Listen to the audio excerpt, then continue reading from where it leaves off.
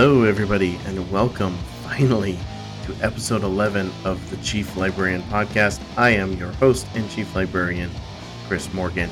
And boy, as appropriate for a Why I Love Space Wolves episode, this one nearly broke my back. It's fitting, therefore, that after much ado, much audio shenanigans, and quite a bit of editing work that I finally get this out. I basically just kind of got it to the point where perfect is the enemy of good. It's better to finally get something out for you guys. And then hopefully this also means that the next episode that's coming out very quickly after will come out very quickly after, because my soul will have been restored.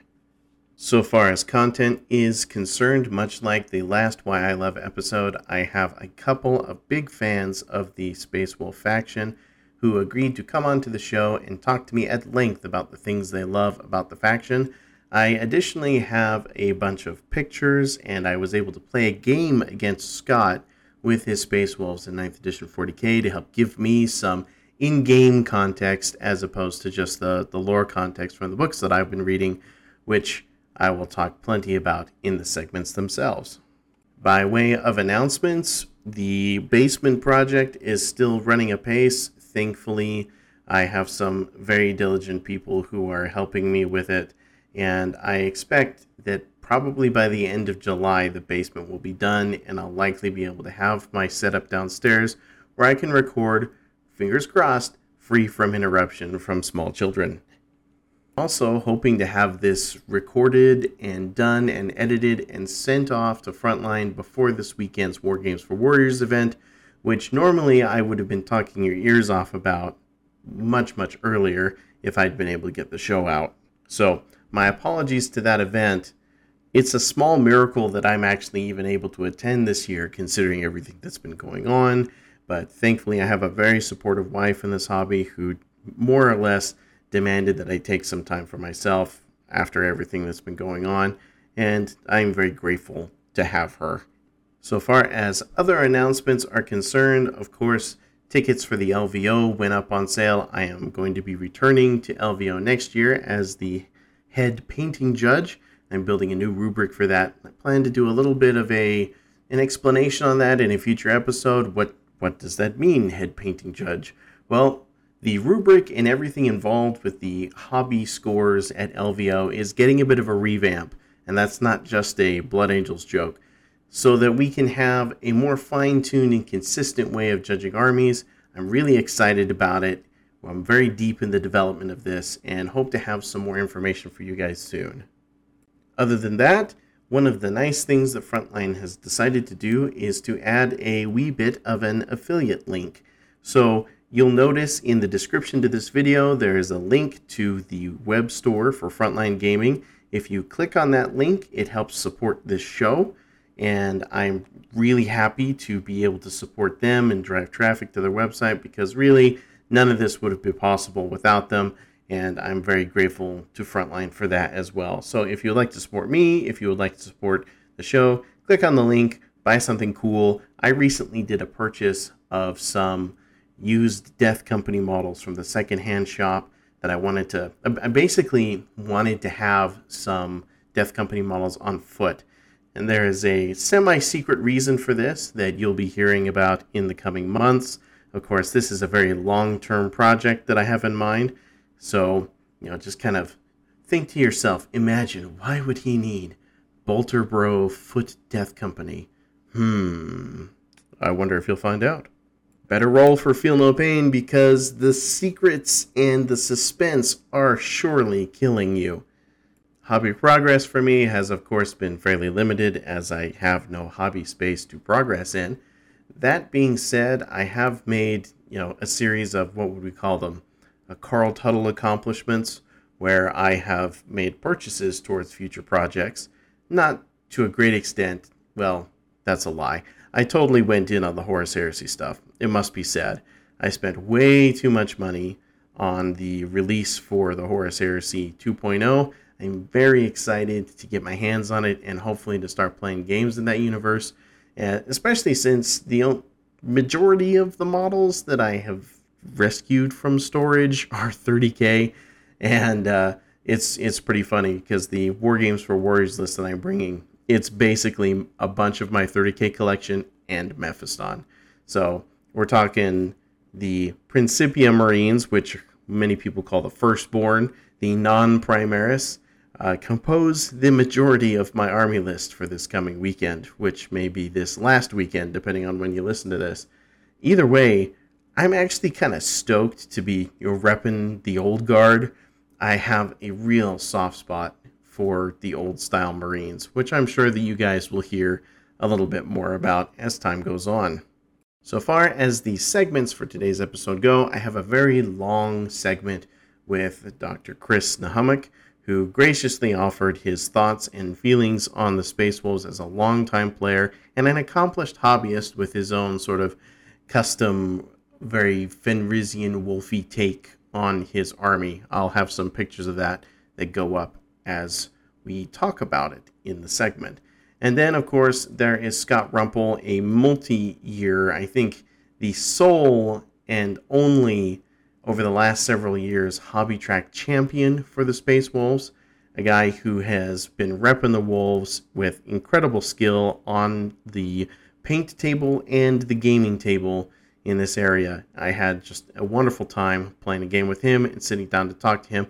I'm going to just warn you in advance, though, on top of the many audio issues that I have had to deal with in the course of making this episode, unfortunately, some of the contractors that I had did not leave in time for when they said they would, and because of that, you're likely going to be hearing some construction going on in the fang, so to speak, as Scott and I talk. So I apologize for that. It was either recorded and let him have the chance to talk about why he loves Space Wolves and have some hammers in the background, or maybe not have it at all.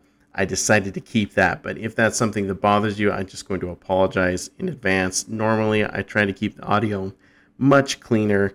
It's one of the reasons I spent hours, literally hours, trying to make this sound as good as I could for you.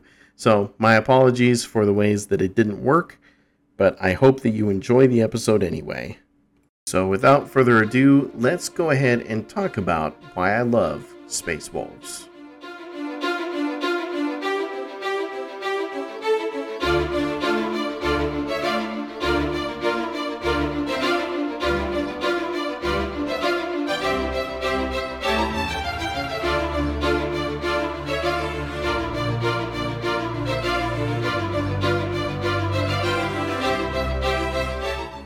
As a primer for the following Space Wolf conversations, I figured I'd go in and talk a little bit about the Space Wolves, their history, and their role in the 41st millennium. In the beginning, there were no Space Wolves. They were simply the 6th Legion, side by side with the Salamanders and the Alpha Legion. The early Space Wolves were among what was called a Trefoil Legion. Not seeing much action or even any action during the Unification Wars themselves, this 6th Legion was held back by the Emperor, and their first deployment was under his watchful gaze. Prior to their reunion with their Primarch, Leman Russ, they already displayed what would be considered some of the trademark feral savagery for close shock assaults that they would later become extremely well known for.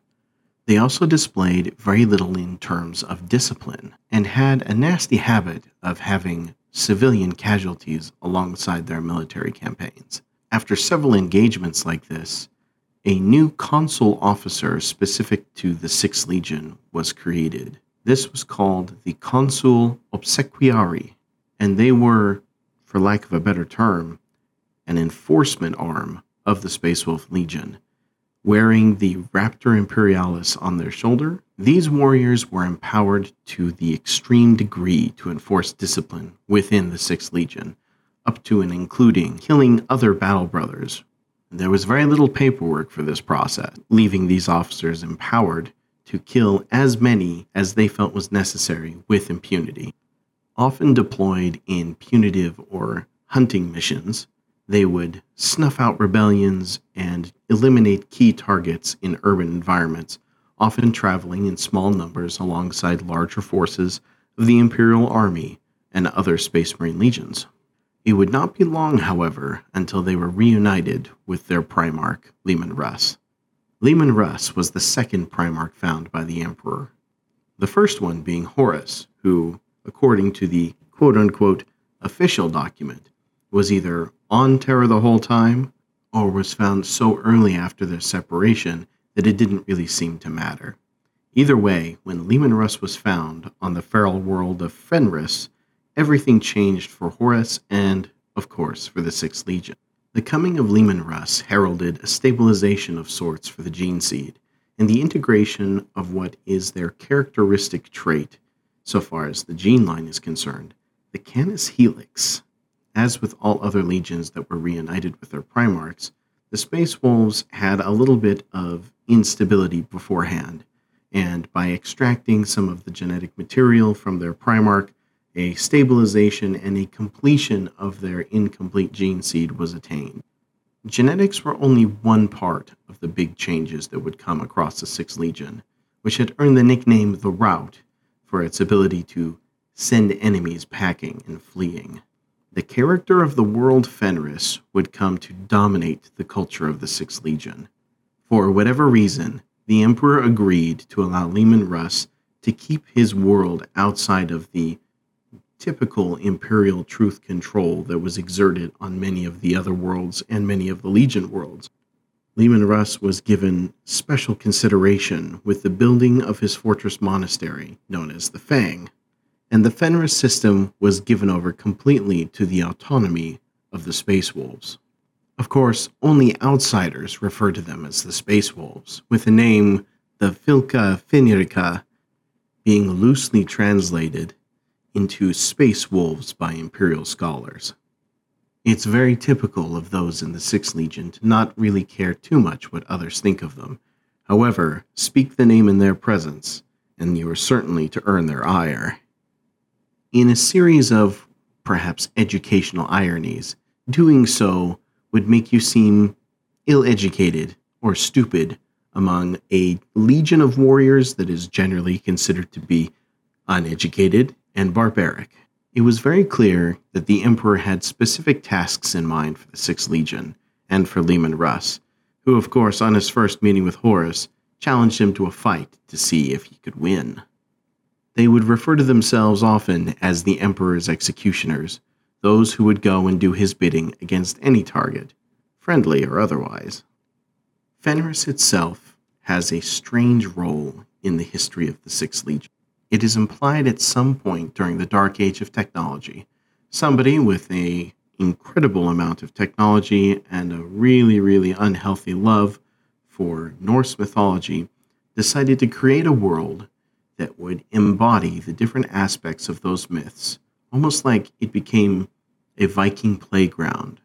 The planet's orbit was altered, and it became an almost inhospitable place of ice and fire, with a strange orbital trajectory that left long months of winter, followed by short months of tectonic upheaval. Intense heat would be generated as the planet came closer and closer to the sun, with the landscape and everyone who dwelt upon it in a constant state of flux so that they could evade the roaring seas and the bursting volcanic activity of a world never truly at rest. Creatures such as the Fenrisian wolves and trolls, ogres, and any number of mythical beasts appeared on its surface.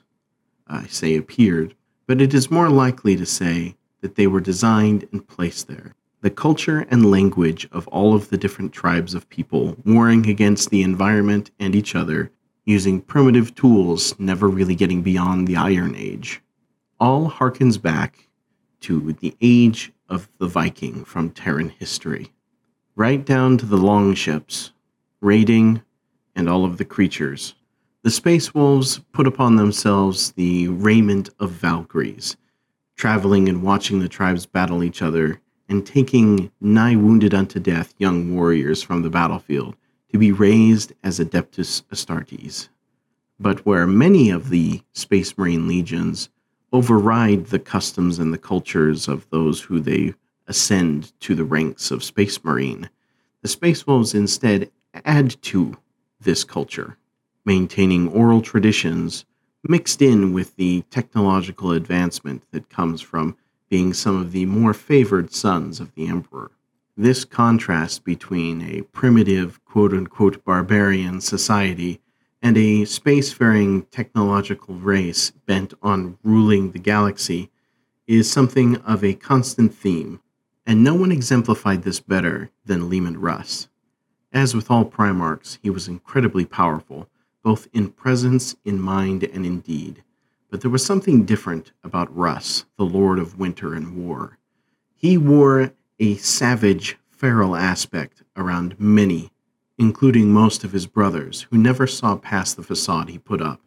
On the inside, he was always trying to reconcile how intelligent he was, the differences between what the tribes of Fenris believed and what the Imperium taught, and how he could try to make those things work together in service of the Emperor. Leman Russ's extreme loyalty and his dedication to do whatever it was that his father asked of him led to, of course, several conflicts with some of his other brothers.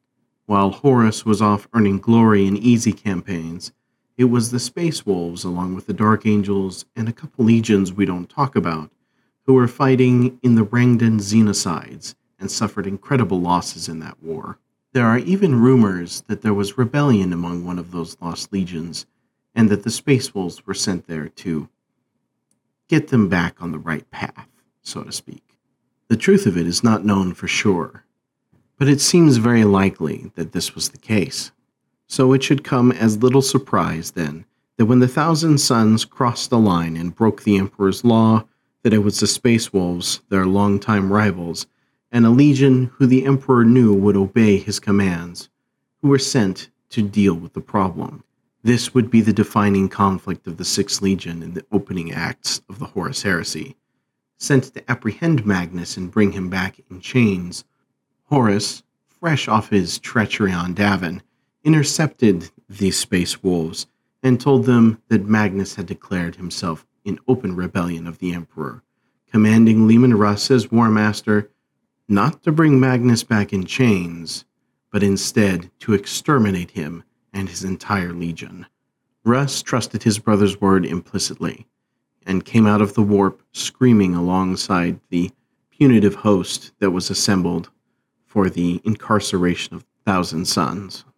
The burning of Prospero would prove to be a tragic and cataclysmic event, and while the Space Wolves proved victorious, it came at great cost to their legion, and Leman Russ breaking Magnus's back across his knee only served to punctuate the tragic fall of the loyal 1,000 Sons into rebellion. The Sixth Legion would go on to have long drawn-out conflicts with the Alpha Legion, and then finally with the Sons of Horus, where Russ, attempting to solve the problem of Horus on his own, ended up incurring incredible wounds at the hands of his ascended brother, and was left out of commission for the remainder of the Horus Heresy.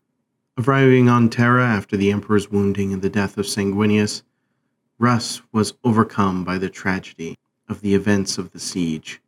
His legion participated in the Scouring, seeing the traitors banished to the Eye of Terror. Russ himself disappeared shortly after, promising to come back in the end of days. And no, I'm not willingly going to call it the wolf time if I can avoid it. Nevertheless, without Russ to guide them, the traditions of Fenris overwhelmed the Legion. While they never truly accepted the tenets of the Codex Astartes as their own, preferring their own independent way of organizing the same way they did in the Legion days, the losses that they suffered during the Scouring and the heresy itself, coupled with the incredible amount of conflict that they always threw themselves at, meant that they were never really too far above chapter strength anyway. And while they were never exactly Codex compliant, their battle honors and their record of war on behalf of the Allfather's realm was without question. Well, to most anyway. Over the course of the next 10,000 years, the Space Wolves threw themselves into conflict after conflict after conflict, maintaining their independence, preserving their ways, but also keeping the glory of the Imperium and the safety of its citizens close to their hearts. Many an Imperial Guard regiment would smile at the thought of having Space Wolf reinforcements. Of course, especially as the Ecclesiarchy became to be a great power in the Imperium, the independence and the insular traditions of the Space Wolves and their tribesmen on the feral planet of Fenris definitely caused some, shall we say, hard feelings among members of the Church. Over the course of the millennia, the Ecclesiarchy has often sent either missionary or punitive or expeditionary fleets of ascents to Fenris to bring them in line. Of course, the mighty fortifications of this world battered them back bloody every time. Conflict between the Ecclesiarchy and the Space Wolves was not uncommon, but they also butted heads against the Inquisition from time to time. In one of their more notable wars on the world of Armageddon, the Space Wolves assisted the Grey Knights with the banishment of Angron, the demon Primarch. As the Wolves learned that these loyal souls who had stood their ground and defended against the demonic onslaught were to be put through a, shall we say, greater punishment than was deserved, they were all going to be killed. They quickly ordered them all out, sent them back across the length and breadth of the Imperium, in an attempt not only to save their lives from the Inquisition, but also to spit in the eyes of the Inquisition for what they considered to be a gross ill reward for the legendary heroic deeds of their mortal counterparts. This certainly had the desired effect of creating some enmity between the Space Wolves and the Inquisition, and the Inquisition just hunted down all of those people and everyone they talked to anyway, and killed them, because this is the Inquisition. If we were to speak outside of the lore for a moment and talk about the Space Wolves on the tabletop, their archetypal enemy from many of the box sets and many of their own stories are the orcs. It is often in many different box sets that you'll find a new Space Wolf character such as Crom Dragongaze facing off against an orc war boss in a campaign. And of course, most recently, the upgraded version of the Primaris Ragnar Blackmane, facing off against the orc Ghazghkull Thraka. The modern Space Wolves have a bevy of heroes, most of them who are themed off of mythological gods or characters from Norse mythology. Logan Grimnar is like Odin. Njal the Stormcaller is very much like Njord, who is god of the seas and the storms in Norse mythology. Logan's bodyguard is a space wolf with a thunderhammer that returns to his hand when thrown. My personal favorite is Lucas the Trickster, who is most certainly a Loki archetype. Thematically as well, on top of the Viking theme, which is more heavily focused on in the novels, there is the wolf theme, Canis Helix, the thing that makes Space Wolves a mixture of different aspects of fantasy and history. The Space Wolves' genetic code can sometimes lead them to become, what would you say, rabid, perhaps? The Wolfen are an iconic unit of Space Wolves that are basically Space Marines who have succumbed to a genetic curse of sorts, turning them into werewolf Space Marines.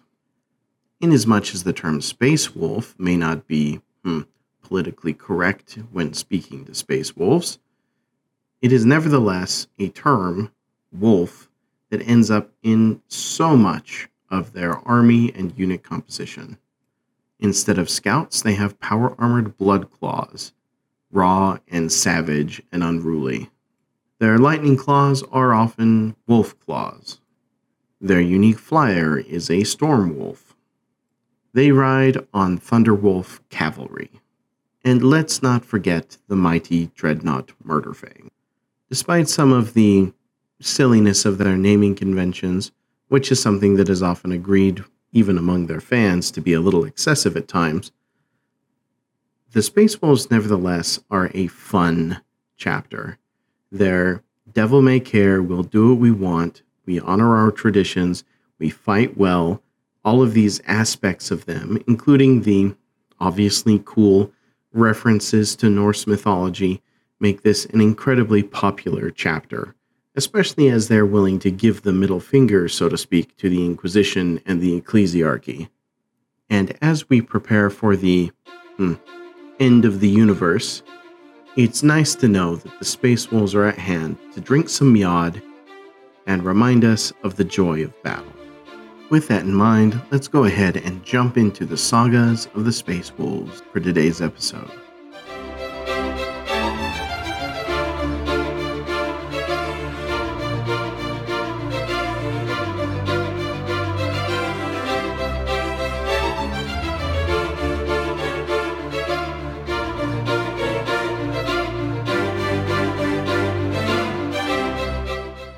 Hey everybody, welcome to a very wolfy episode of the Chief Librarian Podcast. I am your Chief Librarian, Chris Morgan, and I am very happy to welcome Chris Nahumuk to the show today. How are you, Chris?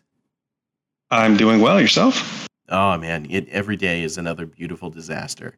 So I don't know how many of you are aware, but I did do a series of mental health articles, and Chris was a major help and source of information. I interviewed him about mental health and the hobby, and that's how we kind of got to know each other, I would say, a little bit better than just the online talk. But throughout the last several years, Chris has been sending me progress pictures of his heavily converted and made with love Space Wolves army. And when I did my first Why I Love episode for the Dark Angels, and it's very fitting that I do the Wolves next, well, when I did that episode, he sent me a message and was like, dibs on Space Wolves. So here he is. Chris, tell everybody a little bit why you enjoy the Space Wolves as a faction so much.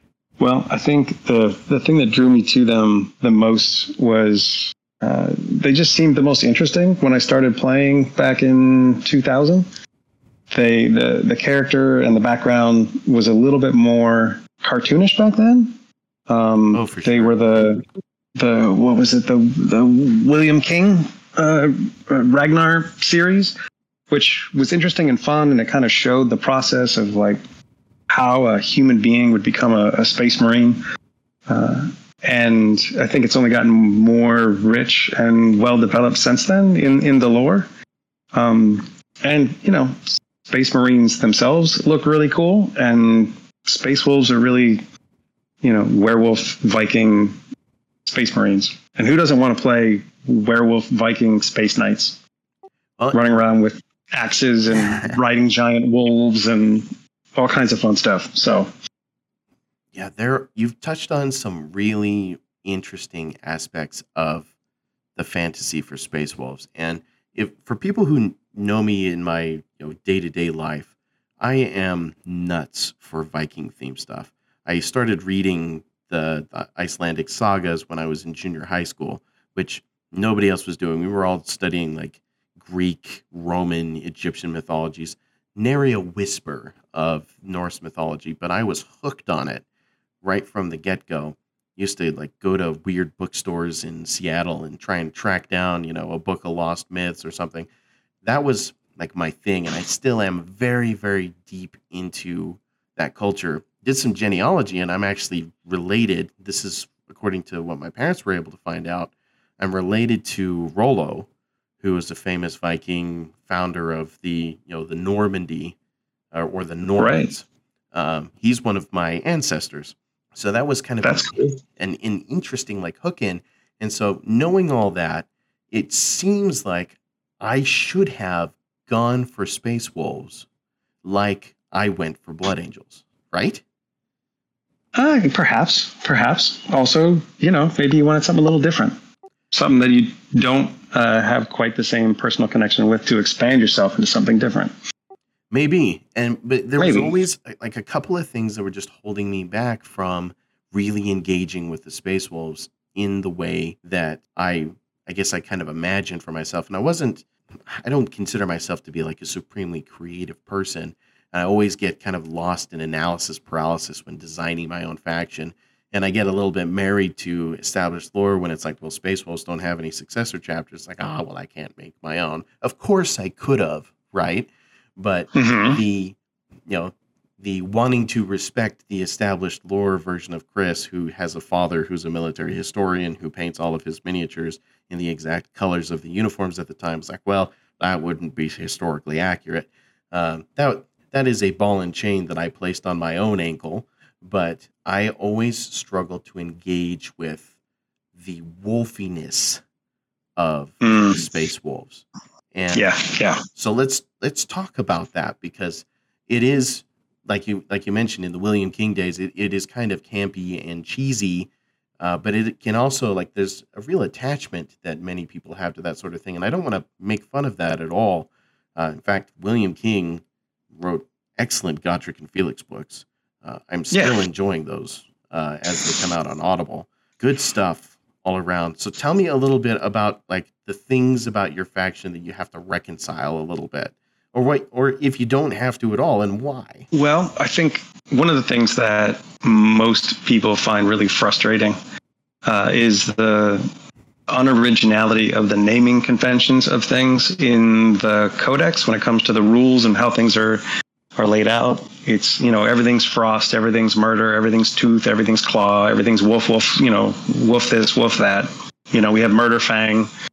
This is wolf and dreadnought that runs around, and it ends up being very, like, repetitive over and over again. And, that's something you don't really see in the novelizations of things and those descriptions of things. They tend to be more interesting and more complex and varied. And I think there's a reason for that. But I think, it lets people kind of lean into more of the camp if they want. But for me, that kind of stuff annoys me a little bit.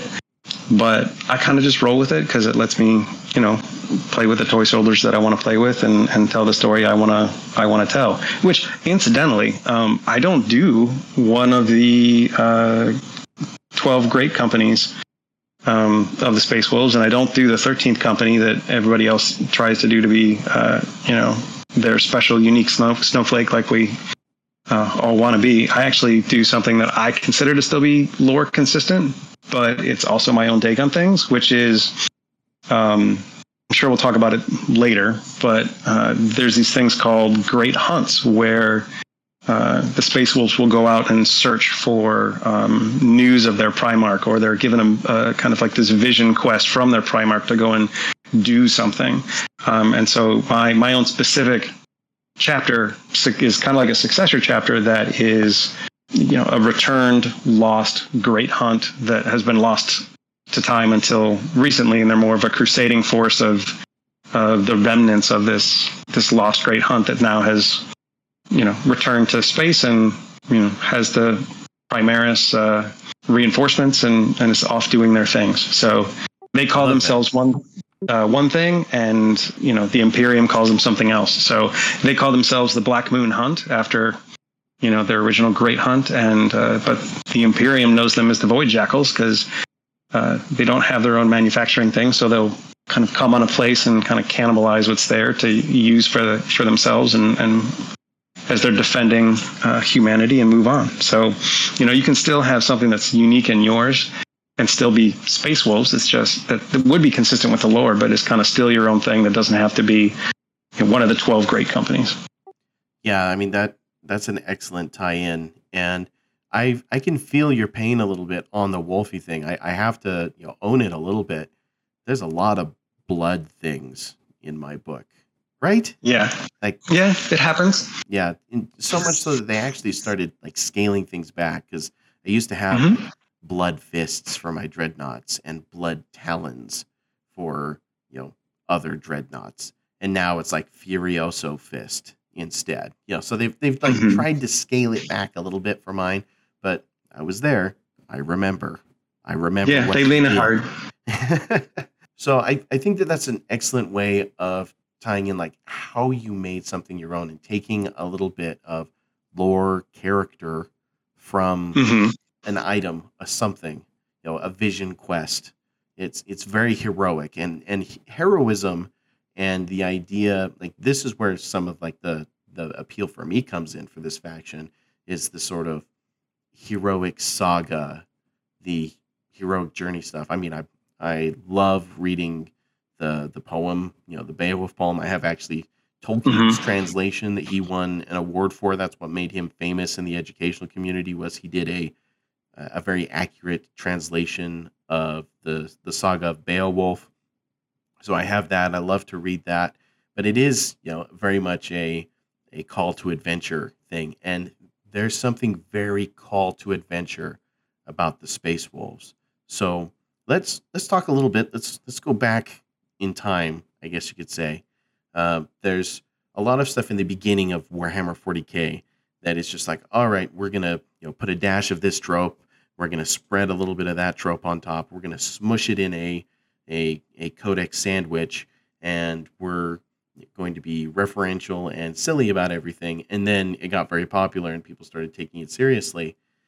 But so far as in the timeline, like the setting, I think more than almost any other chapter of Space Marines or Legion of Space Marines, the character of the Space Wolves homeworld reflects so much, not only on their traditions, but also acts as this sort of bastion of odd independence in a very tightly controlled Imperium. Talk to me a little bit about Fenris, and talk about like the origins of it and how it shapes the character of the Space Wolves. Tell me how you read that. Well, there's some interesting stuff there. What I would say is, it depends on at what point in the lore you're looking at, but because we happen to be looking at it now, we can take advantage of everything that exists in the Horus Heresy time period, especially the Black Books that were produced by Forge World to go with the Horus Heresy game. And particularly, there's a really interesting kind of discussion in there of Fenris kind of seeming like it shouldn't exist the way that it does. Fenris itself is, the main planet in this system that happens to have this really long, strange orbit. So there are times, most people think of Fenris as like this ice death world, and it is a death world.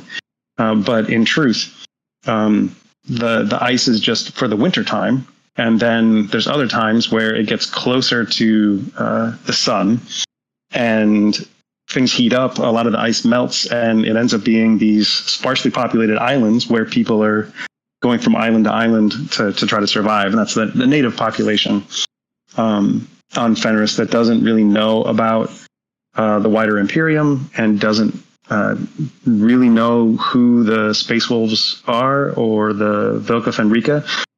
They just think of them as the Sky Warriors that sometimes they see, and occasionally will come and like collect their fallen warriors and who've died in battle. And so, one of the interesting things that's actually remarked on in the Black Book is that it seems constructed because there's too many like apex predators to exist in one ecosystem. So it seems constructed to be more dangerous and deadly. And the Emperor himself in Wolfsbane he's speaking to Horus and says it's an interesting experiment on, now I'm forgetting the actual phrase. I apologize. Like mythological geoengineering, something like that. Yeah, where he alludes to the fact that it's like somebody did this, and it's kind of interesting.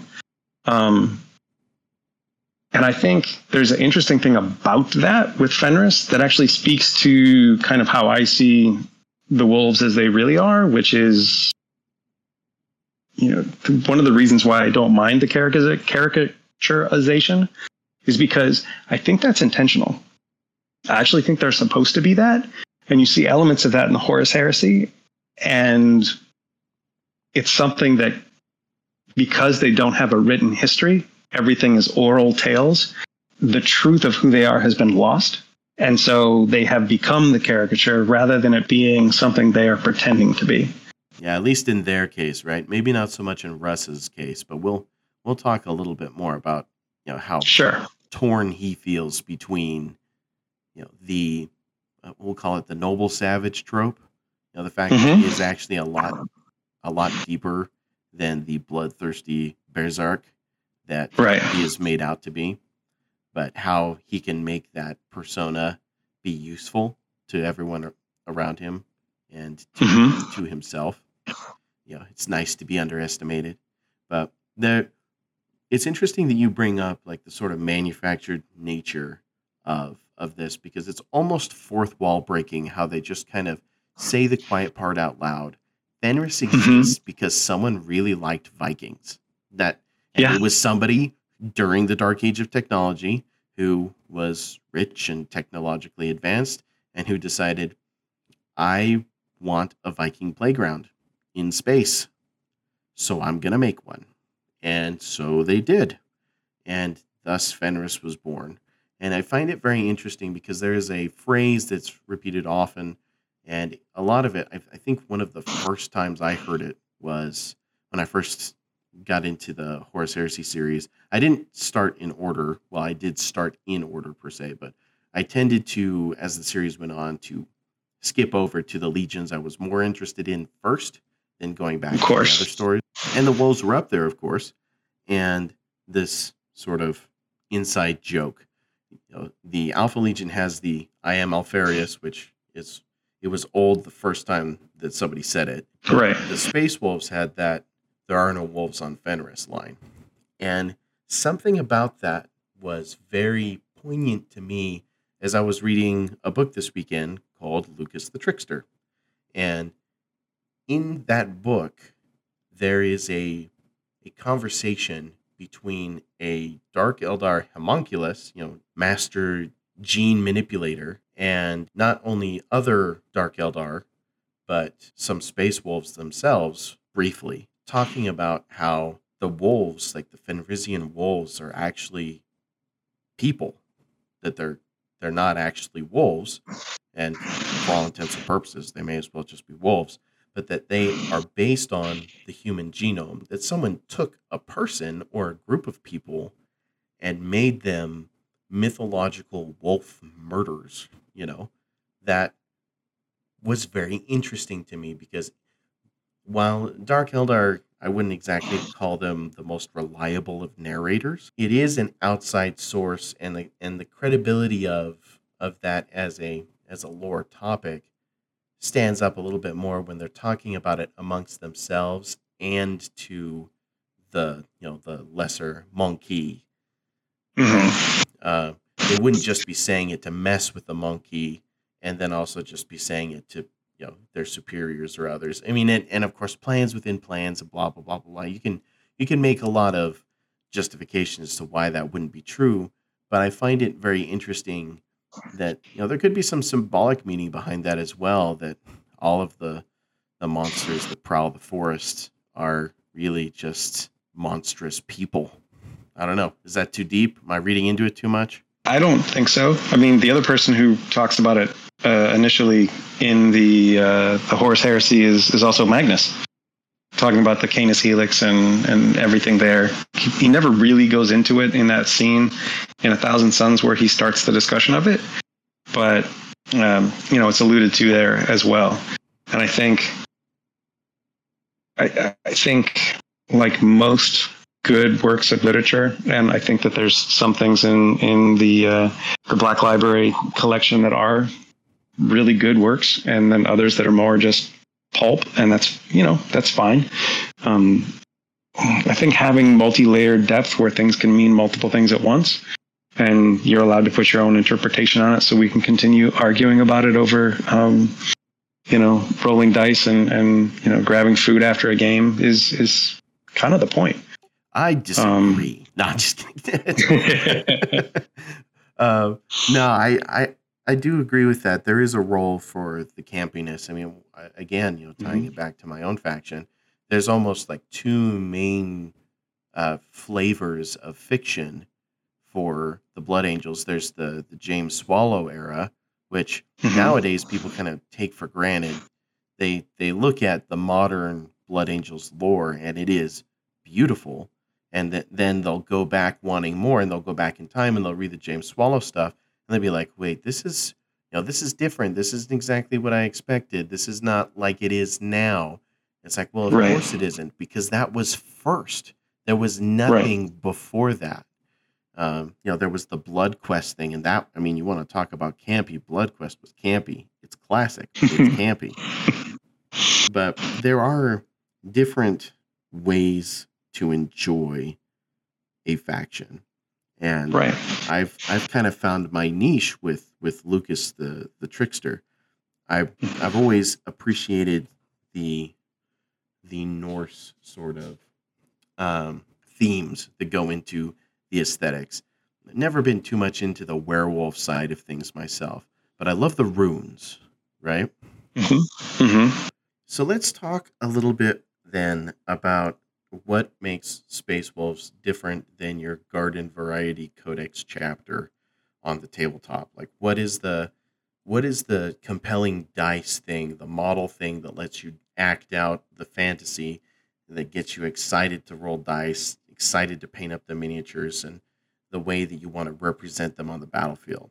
Well, I think if you lean into the werewolf side, you've got the Wolfen, which they're pretty fun, but I think, I've done my own unique take on that, where I've like modeled and converted up Wolfen, like wolf lords, and I've got some dreadnoughts that are heavily converted that are just giant Wolfen.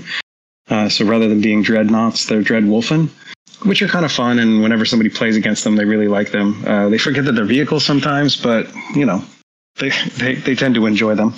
But I think the thing that makes it a little different, and these rules don't exist anymore, but it used to be when I first started playing that you had to have a certain number of characters. So you could have more characters than others did, because it kind of embodied that warrior hero seeking a saga kind of thing. Sure. And so that's not there in quite the same way, because people can, depending on how you want to organize your force, you could just take just characters with certain. Well, I don't even know if maybe that's a holdover from 8th. I get confused because I don't try to run things that way. But as far as like modeling on the table, you've got all kinds of different conversion things that you can do. There's obviously the kits that Games Workshop sells that are little totems and runes and little gemstones. But a lot of people, myself included, like to use green stuff to kind of sculpt fur. There's a lot of third-party stuff that will do like wolf skull helmets and those sorts of things. Very much like Ulrich the Slayer's helmet, but for other characters, and one that's not just being held but actually worn. There's of course the wolf guard that are riding giant wolves, which are the Thunderwolf cavalry, that are always fun. Yeah, you can lean into the werewolf wolfen side. You can lean into the Viking side and have things set up there. Lots of things can take storm shields. So yeah, there's lots of different sorts of fun ways to approach it. Yeah, I think that Thunderwolf cavalry are the only instance of any kind of Space Marine cavalry. I mean, a lot of people try and draw the comparison between bikes, but at least historically, for the majority of the game's existence, cavalry and bikes have operated a little bit differently. Yeah. And I think to a certain extent, they still do in Warhammer 40K right now. It might just come down to keywords at this point, but it is kind of interesting to me how, riding on giant wolves that are somehow genetically related to people has become such a thing, like an iconic thing of this one specific legion, one specific chapter. And despite that, I can't think of many instances, at least in the books that I've read, where there have been Thunderwolf cavalry riders in the novels. Is there one that you can think of? I believe there are a couple of short stories, or maybe they were audio dramas, that deal with Thunderwolf Cav specifically, but they don't make it into the larger lore. And I don't know whether that's because they're trying to present things as being those sorts of things being hidden from the larger Imperium or not. That's actually one of the things I am not a fan of in the Wolftime novel, which I know we'll be talking about later. But it's sometimes, I think, because there's so much that you can do, sometimes authors either lean into those sorts of things or avoid those kind of things. And depending on your author, some are more likely to lean into the woof stuff than others. So like Chris Raitt is much more likely to lean into the Vikingness of things and leave the werewolf stuff aside, versus like David Annandale is more likely to kind of lean into more of the fantastical, almost horror-esque side of things. He actually wrote the Curse of the Wolfen series. I think it was him. But yeah, so I think it kind of depends on the author, and I think, I'm kind of okay with it not being widely known, and then it just is what it is. But we can talk more about that when we talk about Wolf Time. Yeah, for sure. I mean, and one of the other things that I kind of want to touch on that you already touched on is that it does seem like there's a certain favorite aspect of this sort of mishmash of themes that authors tend to pick up on. Now, I certainly would hop on the Norse mythology train of that more than the werewolf side, right? That's kind of where I would glean my fun, and it's kind of where, when I'm thinking about what I would do with a Space Wolf collection, if I wanted to, I would probably lean less into the wolf theme stuff and more into the runic Norse mythology sort of stuff. That, for my own. And one of the reasons for that is, I mean, you mentioned, oh gosh, and now I'm forgetting the name of the book, Wolfsbane, right? Yeah. Was that it? Wolfsbane, the Horus Heresy book, which is a love it and hate it kind of Horus Heresy book, because it's Russ fighting Horus. Right. And it's something that, like, basically somebody handed, and I feel bad about this, but somebody handed Guy Haley this thing and was like, listen, we've got to figure out where Russ is and why he isn't at Terra, because we put him there. Why is he not there at the end? Like, we have to justify that. And they left it rather to Guy Haley, who I consider a very prolific writer, and they gave him it's like an impossible task, right? And he certainly leaned into some of those themes. There's a Norse myth, the myth of Utgard Loki, where it's basically this giant who has a castle, and Thor and Loki, and then a human who is a very swift runner, are invited in as guests as part of a journey that they're taking, and they are given impossible challenges to overcome. They don't know that they're impossible challenges, and they almost beat them all. And Guy Haley took that legend and adapted it to this spiritual journey into the warp via Fenris's world spirit, to basically, kind of slap that sort of recurring theme onto the story. And Leman Russ took on the aspect of all three of those mythological characters in the Utgard Loki myth, and almost performed, I should say, three impossible deeds that almost, unseated the structure of reality, so to speak. Right.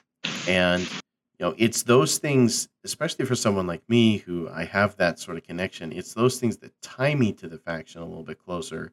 But there are definitely tons of people out there who also are just more like, no, just give me more werewolves, dude. Mm-hmm. Yeah, and I totally get that. And to be honest, I like both. My Marines in general are in a really bad place right now in 9th edition. But those sorts of things always kind of are on a loop, so they'll come around again. And my next foray definitely is going to be more in the assault intercessors, blade guard, all heavily converted to be very savage Viking skulls and pelts and totems and all of that fun stuff. You mentioned, the trip that Russ does into the Underverse, as they call it on Fenris. And I think that points out, for me, some really interesting things. And there's some interesting things I would love for them to talk more about that I don't know that we'll ever get to. But, Russ has this moment where he encounters like almost what he would have been if they hadn't been scattered. And it kind of is like this imperial ideal sort of person, because he's kind of the Fenrisian ideal noble savage. And I know Primarchs are always this kind of ideal person, but this kind of like what he was intended to be versus what he is. And I think that's really interesting, because there's things about Russ that we don't hear a whole lot of that would be intrinsic to his nature that don't really get described. He's the second Primarch that's found. And while the Emperor is out with Horus doing things, kind of the two of them being like, father and son, you've got Russ doing his own thing, and I would imagine he spends a lot of time with Malcador, because he does have in the Horus Heresy this really familial, comfortable way of interacting with and chatting with Malcador, to the point where he invents a game that's different than Regicide that they're playing together, that just kind of speaks to this like long history, and the way Malcador operates and the way Russ operates seem like they're at odds, but they actually mesh very well together. I mean, Malcador is the one that came up with the idea for the watch packs that get sent out after the heresy starts to kind of keep an eye on all the other Primarchs to make sure that everything's okay, that everything's above board. Some of them just get wiped out immediately. But, that's where you've got interesting things where, in Unremembered Empire, one of the watch packs comes and the Lion's there, and, like, okay, we got to do the thing where we fight. And, they kind of, the Lion holds up the tradition there for a moment and obviously smacks around the Space Wolf. I can't remember his name at the moment, but there's all that kind of interesting kind of interplay that never really gets fully explored, that I read into a lot. Because people talk about the fact that they're called the Emperor's Executioners, and it's in different places talked about in different ways. And like, is it a name they chose for themselves? Is it kind of a myth that they built up? And, it's probably both. Just like Russ is kind of both. I mean, it's kind of also like the Rus, which kind of, where Russ gets his name. They're Vikings, but they're also Christians, and they're kind of mixing those two things together in a way that makes them civilized and savage at the same time. And I think that's more what the Velka Fenrica were during the Horus Heresy, and that's kind of what's been lost as the oral tradition forgets to remember those things. I love that. I love that you bring up sort of this split, not only between different aspects of Russ, but what his absence has taken from the rest of the... Okay, so we're back after somewhat of a brief life stuff related intermission, and let's continue our conversation talking about the absence of Russ. So I think, we've been discussing the fact that the Space Wolves kind of have a dual nature, much like Russ has a dual nature. And I think one of the things to me that's really interesting and that's in the lore that also comes out, as we were saying in the codexes, is that there's a hollowness to the Space Wolves because Russ just leaves, and they don't have that guiding hand to kind of keep them immersed in both worlds. Or you could say both wolves, I guess, as well. The wolf you feed, perhaps. Yeah, perhaps. Yeah. And, I know we're going to be talking about book Wolftime in a little bit, but I think there's some interesting parallels, I think, between what's unspoken about Russ's journey and what's unspoken about a lot of the journey of your basic legionary in the heresy when Russ is kind of united and they're forging this new thing that happens. But it's, the hiddenness of like what they're really up to and what their real purpose is. And for me, it's never explicitly stated, but I really do think, Malcador's hand in that really is there. And much of, who Russ is his upbringing, but he's also not just that. He's also, he is a Primarch. He is of the Emperor. He is part of that design. And I think if we, take that seriously, then a lot of it is, like so much with the Primarchs, there's who they are and who others perceive them to be. In the same way that like Fulgrim is so flamboyant and out there and talking so much about how awesome he is, and the Khan is able to put him in his place by saying like, well, of course I know what you would do because you won't shut up about it. I thought the comment that really unsettled him was that I hear you do strange things to your warriors. Yeah, that too. Which has to be one of the top 5 quotes of the Horus Heresy. Yeah, it's pretty good. I'll talk about that one more in the Why I Love White Scars or Emperor's Children episode. But I want to touch back on something you just mentioned because you talked about Russ's upbringing. And for those who don't know, like Leman Russ was purportedly raised by wolves, right? And of course, there are no wolves on Fenris.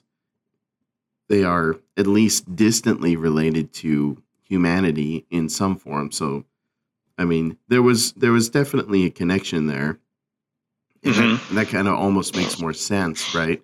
That there would be the option of being raised by wolves if they could relate to you on some deeper level than perhaps we could in the real world. And there's some implications for that as well.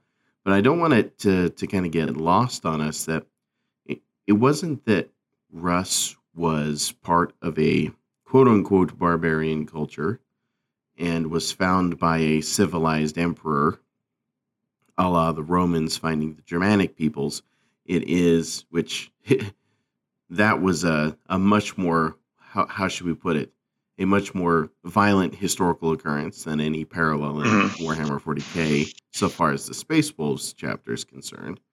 But what we have here is like Russ's first experience with quote-unquote civilization on Fenris has to do with these human, basically clans and tribes of nomadic warriors.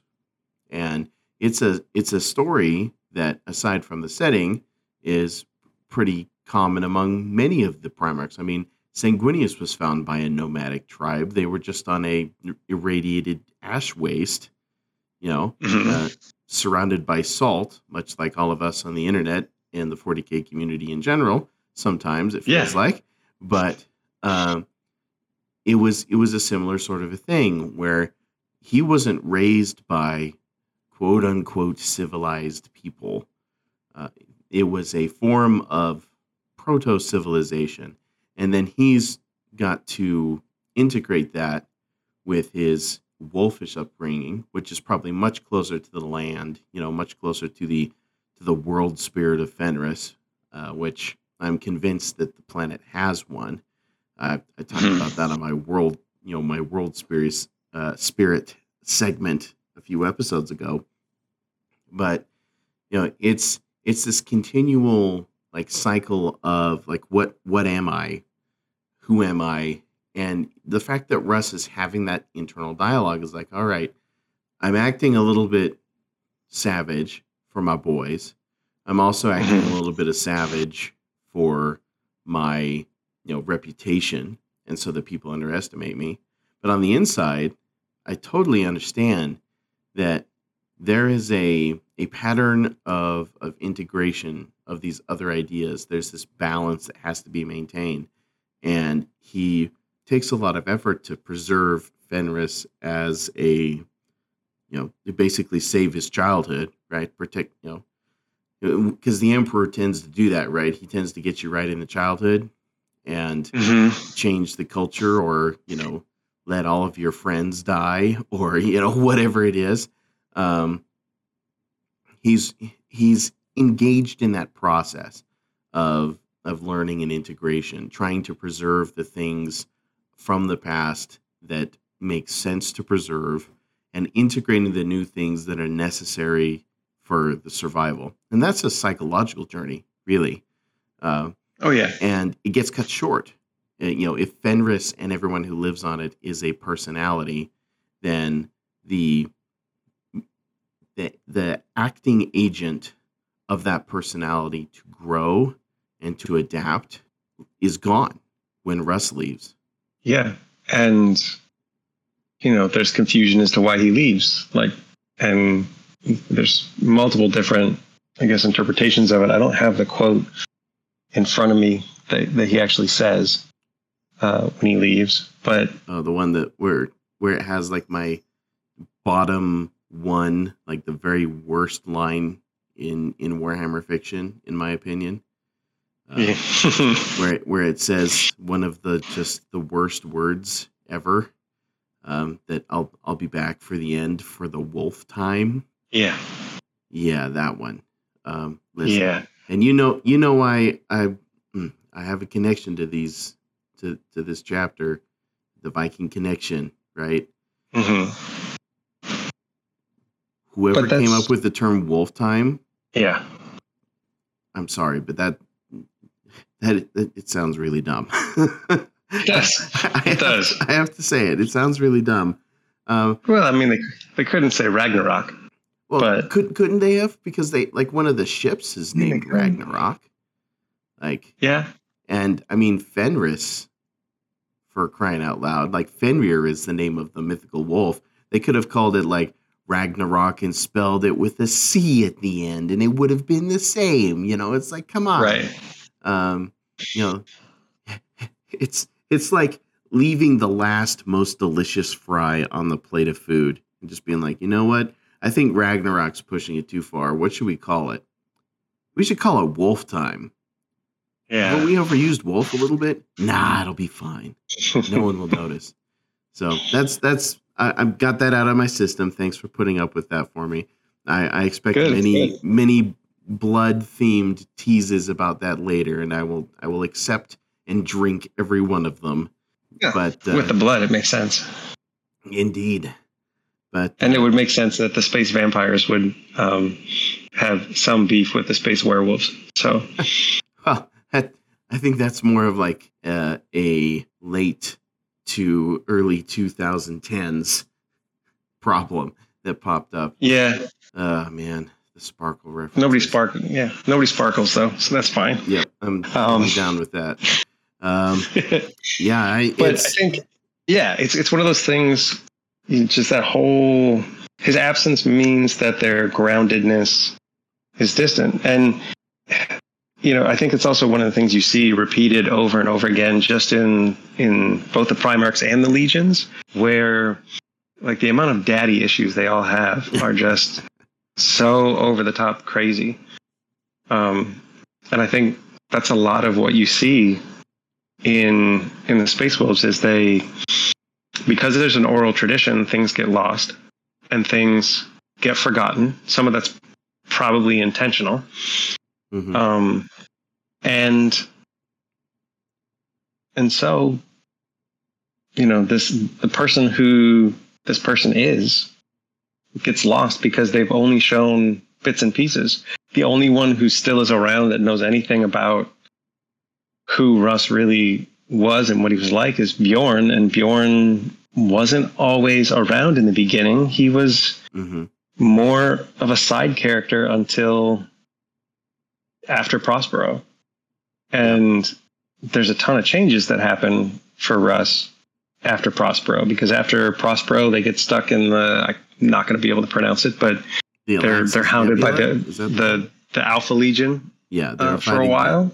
The Alpha Legion. I think it was the Alaxes Nebula that they got stuck fighting in, but that sounds like how I would pronounce it in my head. Yeah. But yeah.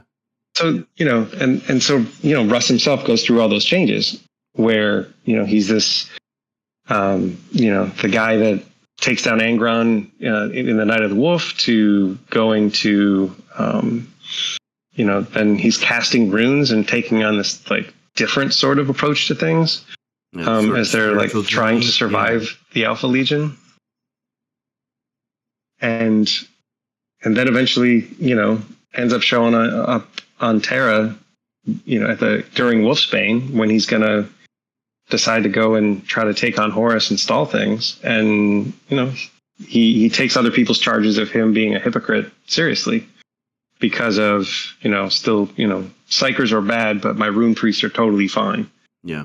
Well, he seems to be the only one of the Legion really who survives, quote unquote, who is capable of that sort of self-reflection.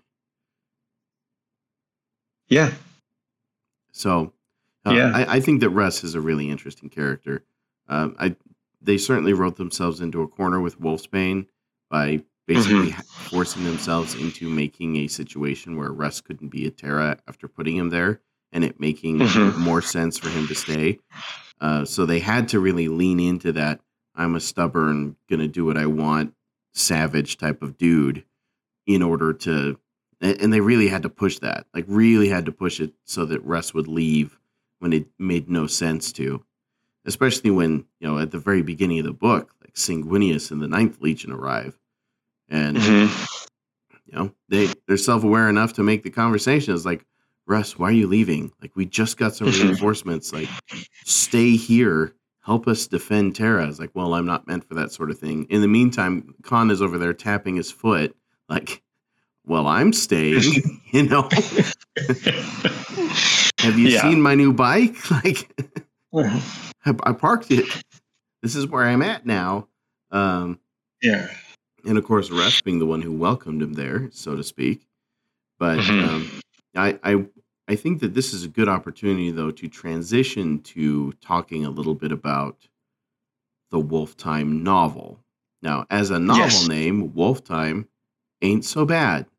But the events in the book I found that were the most interesting that tie into what you were just saying about some of like the differences between the modern Legion or the modern chapter, I guess you would call it.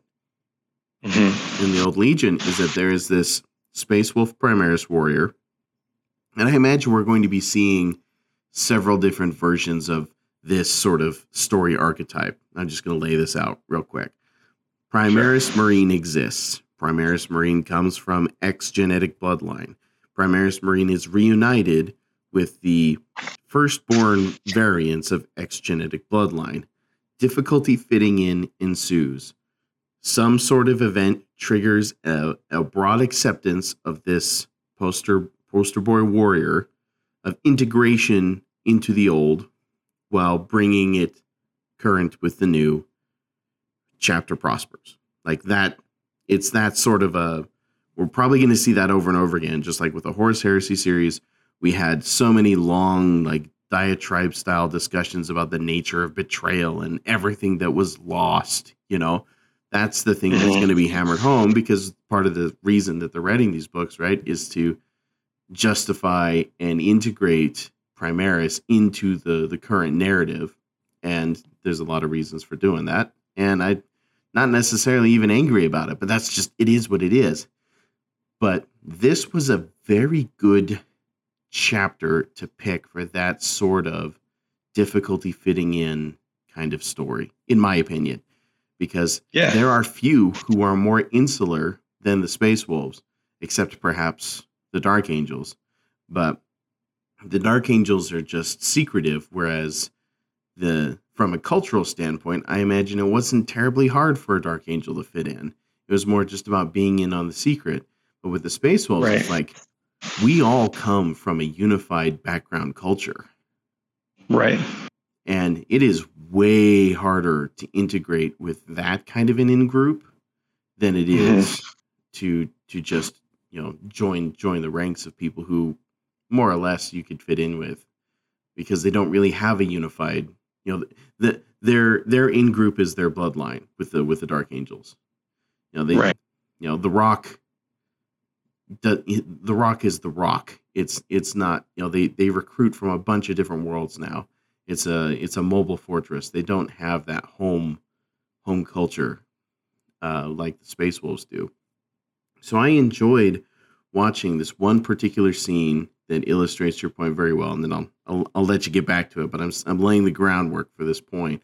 Is that this Space Wolf Primaris, who was so obsessed with learning about the culture of Fenris that he never knew growing up in a test tube, but has been fascinated with this culture that it's part of an ancestral thing in it as much as it's just a straight I'm part of this heritage of Rust sort of a thing. So he has this book that talks about the different customs of Fenris, and it is like 9,000 or 10,000 years out of date. Mm-hmm. And he's trying to fit in with everybody as best he can using the information. And there's plenty in there that is the same, but there's so much of the cultural context and so much of the stuff that's moved on from him that it still causes him to feel like an outsider. And the most illustrative example of this is when he's playing a board game, like a chess style game with like a Longfang. And I believe it's a Longfang. It's a member of the Firstborn, and they're in the Fang, the fortress. Which to make a point in the book to say, like, yeah, we don't call it that. Yep, we don't call it that. And by the way, I'm going to do this move. And in his little book, right, that move is illegal, which is why he left himself open for it.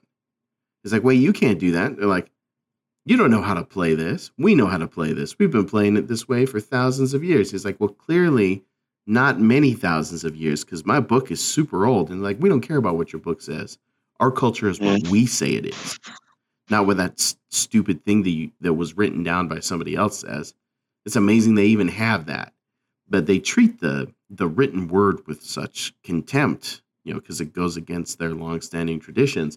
And his inability to mesh with and meet, come together with those warriors is one of the dramatic points of that book, framed around this context of, if he can't integrate, then there's a good chance that Logan Grimnar is going to wage war against Guilliman. He's at least going to reject all the Primaris reinforcements. So there's that background tension to that. And I think that what the Legion has done to change and what it has lost along the way is illustrated in that moment. What do you think about it? I think that's definitely part of it. I think there's a part that happens later with the squad leader that he's constantly kind of sparring with from, Crum's great company that's supposed to be guiding them through. And it's basically this, like, yeah, like, you're fine. And we finally decided that the Primaris are worth kind of having, but you will never be a Space Wolf. The Primaris that come after you will, because we will be the ones inducting them. We will be in control of the process. We will be the ones making sure that the traditions are maintained. But you call yourself a Space Wolf, but you're not, because you don't have the history. You don't. It is that whole, oral education versus written word. Like, you read about it, you didn't live it. You don't know what it's like to do X, Y, and Z. And, so then of course you do spoilers. So it's not a big deal. Here. So like, oh, I got to do this trial of Morkai to become even just a basic Bloodclaw, even though those kind of terms don't really follow anymore with Primaris. So yeah, okay, screw you then. I'm not doing this anymore. I'm gonna prove to you that I can do this. And jumps out of I think it's a Thunderhawk or a Stormbird or one of them. Yeah. Can't remember. One of the flying weather related avian. Right. But it's not the Woofy Woof Woof one. So no, but yeah, not the Storm Wolf. You're right. So yeah, he jumps out and then has this little adventure where he's actually like working through things and meeting the locals and talking to them and slays a black his man. Trial. Yeah. His trial of Morkai is like harder and more difficult than the traditional one is even. And I think that's a very interesting sort of storyline, because in a way it very much parallels the whole dual natures issue that Russ had as well, where, I'm intended to be one thing, and then my experiences on this planet make me something different. And how do I integrate the two of them in order to take the best of what's there? And so in a way, I think, coming with from the other side, the stuff that they laid out, it could end up going that way. It could end up being that things change in a way that's, at least in my mind, pretty helpful and moving things forward. It also almost feels to me like they're trying to mirror the community's acceptance of the Primaris. I don't know. And this, I go into allegory, and I'm using this as an example of there is just some real resistance to the idea of Primaris and the lore among what would you call like the grognards of 40K who pine for the good old days. And this especially in the Space Wolves community. Especially in the Space Wolves community, because it's like, wait, hold on, like this whole insular culture thing, like this isn't just like a bug of our lore. This is the feature. This is who we are. How do you integrate something like that? And so I think that for all of the slow start for Wolf Time as a book, in some ways, it really shone. It was really fantastic in this particular arc of this Space Wolf Primaris warrior trying to get accepted, eventually not caring about the acceptance, but more or less becoming what he needed to become to pass their test and not caring anyway, which is the true Space Wolf thing. I don't care if you think I'm worthy or not. I know I'm worthy. And that was the thing that he was missing. He was desiring so much acceptance from everyone else that, he lacked confidence as a warrior. And, perhaps that's the Primaris trying to worm their way into the hearts of the more stubborn among the community who don't want to accept that they're here. But, perhaps I'm reading into that a little bit too much. Well, I think long term, those people are going to get left behind anyway. But, I think the other side of that is very much mirrored in the response that Logan Grimnar and everyone else has to the fact that the Primaris exists, the fact that Guilliman is coming to Fenris, and they're hyper paranoid about all of it. And even Bjorn pipes up and he's like, yeah, Guilliman can't be trusted. Like, they wake up Bjorn, and he wakes up long enough just to be like, can't trust that big blue son of a bee. Which to me, that felt like the perfect opportunity for like sanity and reason to come. But no, everyone is just they're so paranoid. And the other thing that kind of bothered me about the book, and maybe, I've come to accept it now, but it really kind of rewrote what I thought the Wolf Time was supposed to be. And Grimnar's really like, no, we need to destroy ourselves so that Russ comes back. He'll be there not when the universe is going to be destroyed. It's when the Space Wolves are going to be destroyed. Yeah. And if we grind, so that's part of why there's hesitation to take these new warriors. It's no, we're supposed to eliminate ourselves for the Imperium, so that we're fulfilling what we're supposed to be doing. That's our duty. Yeah, and that's the story. Tricky part that's about the story. Prophecy. Yeah, that's kind of the story of the Space Wolves anyway. Where it's they're the ones willing to do whatever it takes to get the job done.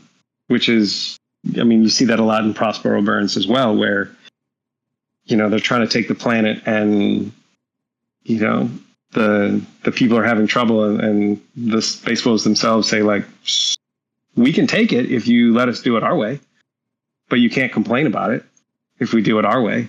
And so they grant them permission, and they basically, break and smash a orbital station onto the planet to get them to comply. And people are complaining about it. And Hasper, I think was his name.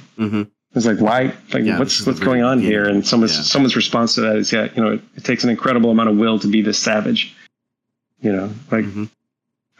don't want to destroy themselves, but they feel they need to, and so they're going to do what they need to do. Doesn't matter what it costs. And that's the sort of thing too, where that line in particular illustrates that, no, we know what this means. We're not just doing things. We understand what it means. We understand what it costs. We probably understand that better than you do. We're going to do it anyway. And that may be terrifying to you, and it very well should be, as with most things that Astartes do. But with the Space Wolves in general, it's like, oh man, that was ruthless. That was brutal. That was savage. And one of my favorite lines in that same section of the book has to do with this conversation that this, Skald has with a baseline human in one of the camps, talking about like the difference between some of the different Astartes that he's seen. And he talks about, like we were fighting alongside the Blood Angels once. And of course I remember it because it references my homies, but he's using it as a comparison with the wolves. He's like, the angels, when they came down, when they were fighting with us, it felt like they were coming to save us. Not just like save us, but to save us, like save our souls. And it was terrifying in the way that they did that. And much in the way, in a lot of religious writing in our world, the appearance of angels is often awe and terror mixed with exultation, right? And this guy was a bit more comfortable with the Space Wolves version of it because at least they seemed more honest about it. At least if I'm remembering it right. It has been a few years since I read that, but I remember that standing out to me because he was like, no, like that made me uncomfortable. Like being saved made me uncomfortable. And they are no less terrifying in their expression of this willpower than the Space Wolves are. They just do it a different way. And you see that, I think, too, in the Yarnhammer novels, where they're talking about how to relate to the local populace and that sort of thing. And they talk about the soldiers will pray to the emperor and they'll pray to Sanguinus, but like the ones that they would actually want to be with fighting, like, would be Russ. Yeah, because Russ would be like them. Yep, he would and again in the trenches with them. Yeah, but again, that's the affectation as well. There's it's like something that George Washington would do to make sure that you spend time in the camp talking to your baseline soldier so that they feel seen and heard and valued, and then are willing to do what you need them to do later on. For sure. One of the things that I love the most about the descriptions of Leman Russ, and I've borrowed it for like Dungeons and Dragons characters, was this sort of the way that the air vibrated around him. Like he was a storm about to be unleashed, that like his potential energy, was so raw and visceral that it was like his body couldn't contain it. Action is a big theme of the wolves, and one of the most attractive themes of them for me is this. No, well, we're not going to fiddle fart around. We're going to get it done, and we're going to hit it with an axe until it breaks. And if we need to point our axe at somebody who really needs it, like say the ecclesiarchy, then we don't care because they obviously need an axe right now in their heads. Right. And that as we're talking about Space Wolves, I have to point that out as one of my favorite things about them is this: we don't care who you are. If you need an axe in your head, you'll get it. And not even many among some of my other favorite chapters would be so willing to openly pursue their own agenda in the face of the incredible dogmatic inertia of the Imperium. Like one of the funniest things is when they're interrogating an interrogator and they just kind of drop casually, well, we existed long before your church ever existed. which is true, right? Yeah. And to this priest, this interrogator, he's like, that's a bunch of crap. The church has been here forever. It's like, has it really? It's like, no, it hasn't. But they're just casually dropping these forbidden truth bombs, the sort of thing that would get most people in the Imperium, reported on and shot, and all of the, burned at the stake like they like to do if you file your paperwork too late, that sort of thing. And that sort of speaking truth to power thing, that's what I've decided is my biggest hook into this faction. And I am planning on building a small Space Wolf force, I've decided. But now that I can open that up with a successor chapter, it's a little bit more lore friendly to have one now than it was, say, 5 years ago. Right? I understand that. I told you this is a byproduct. This is totally a me thing. This is a byproduct of being raised by a historical gamer. No, all I'm saying is like I understand that, but my successor chapter is a lost great hunt.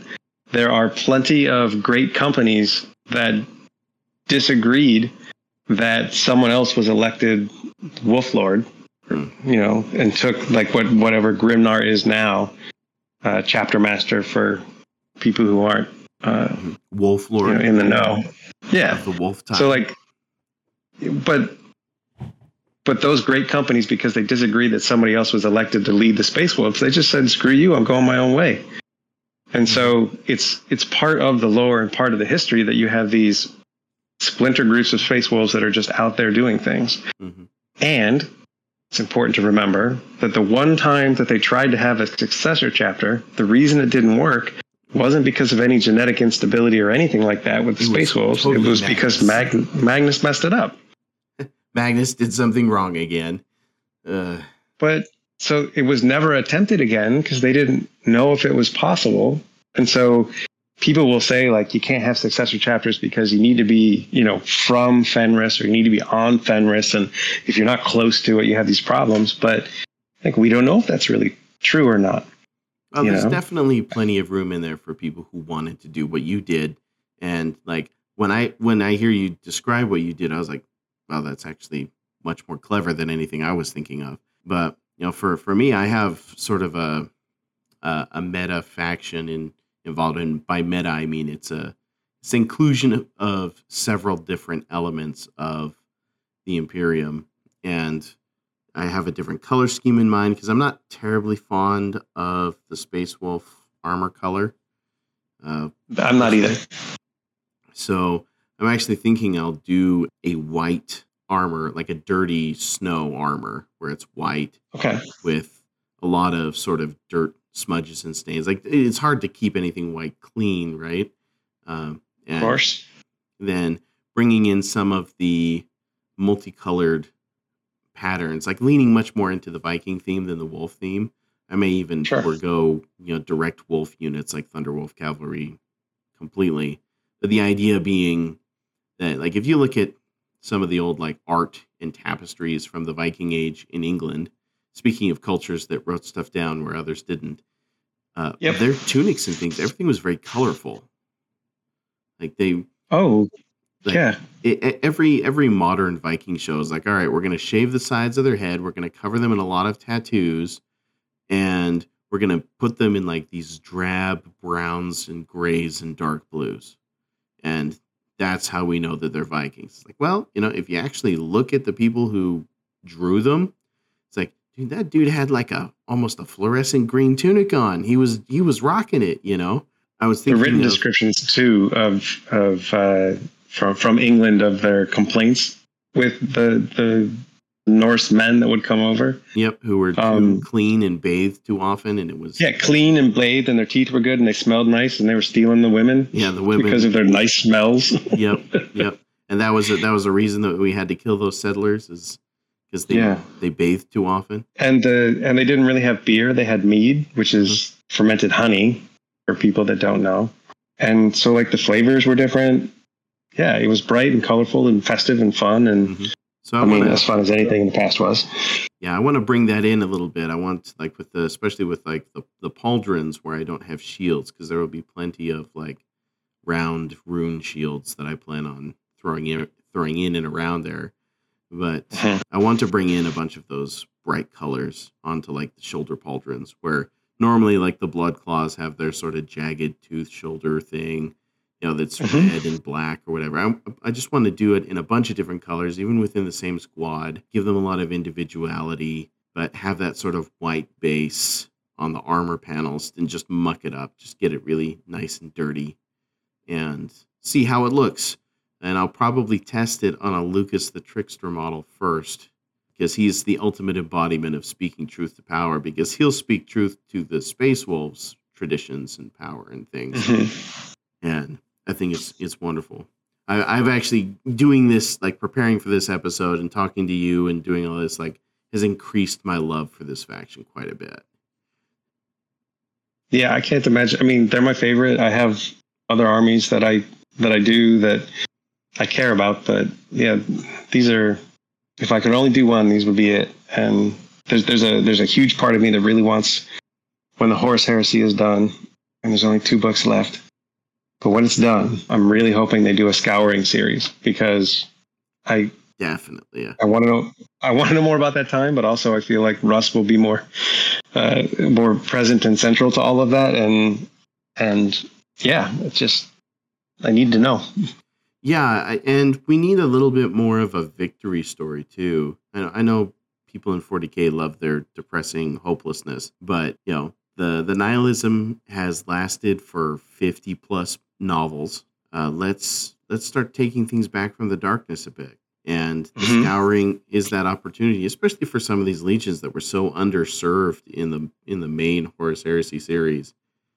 Right. Let's give them an opportunity to fight and win and wage war and lay the groundwork for some of the stuff that could come later. The rivalries and the grudge matches.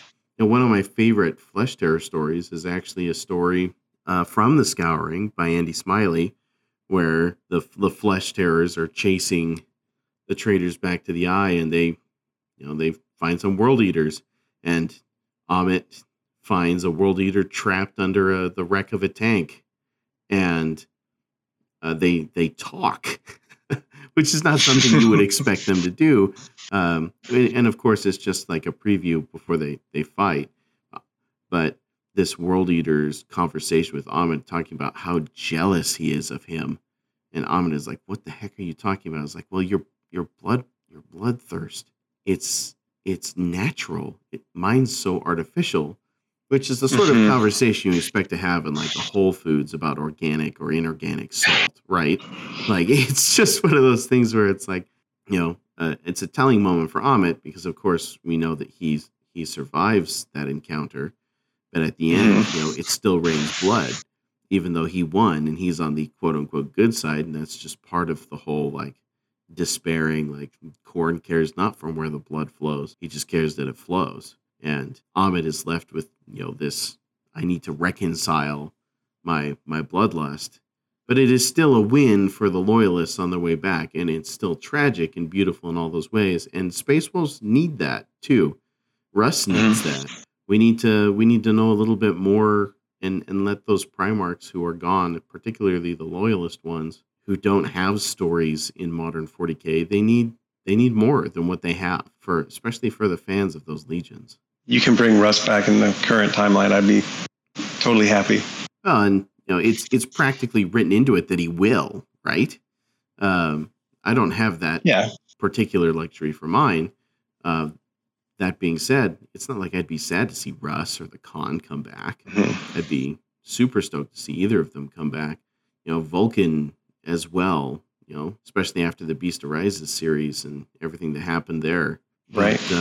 But, now we're getting off into the weeds, but it's been a wonderful conversation. Is there anything else you would like to cover about the Wolves that we haven't yet, that you want to make sure that we do? So, the sort of thing that like at 2 a.m. you'll be like, "Oh, I wish I would have said this. I wanted to talk about this and I forgot." I would say that I'm curious to see what happens next. Part of me is curious to see what they do with just the Primaris in general. Mm-hmm. I'm hoping that they do more close combat Primaris.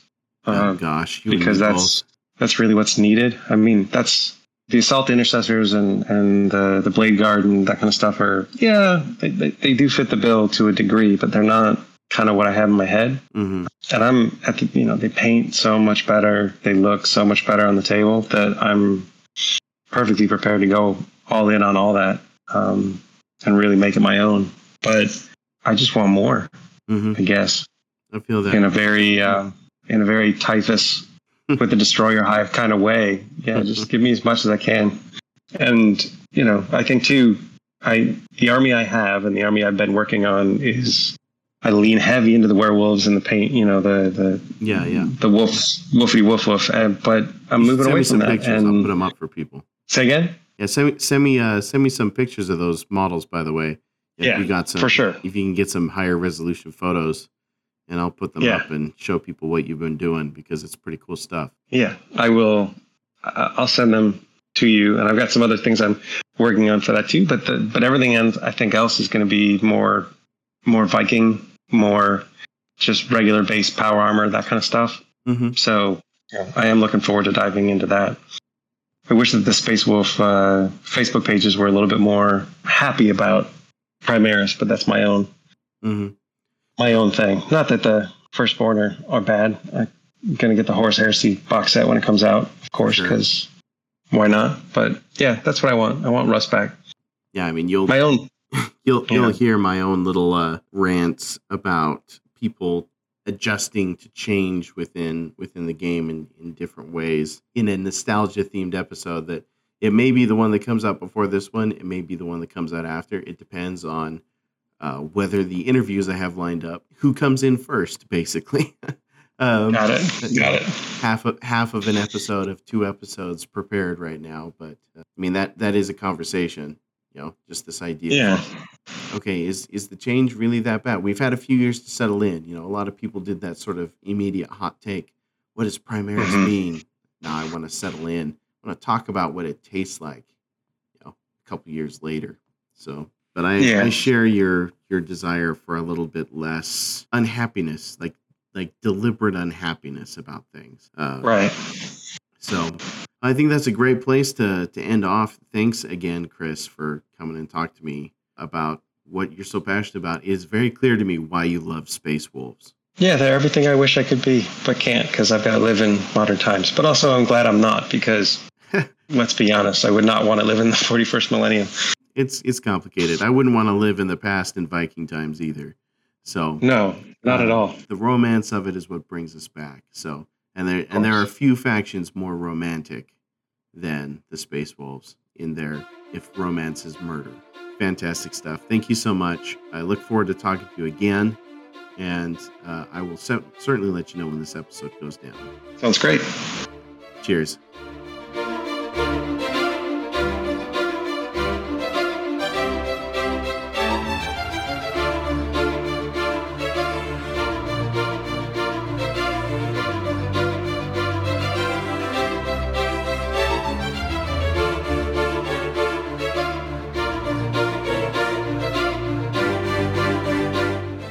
Hey, tough luck tonight, buddy. Yeah, tough new hotness, more like it.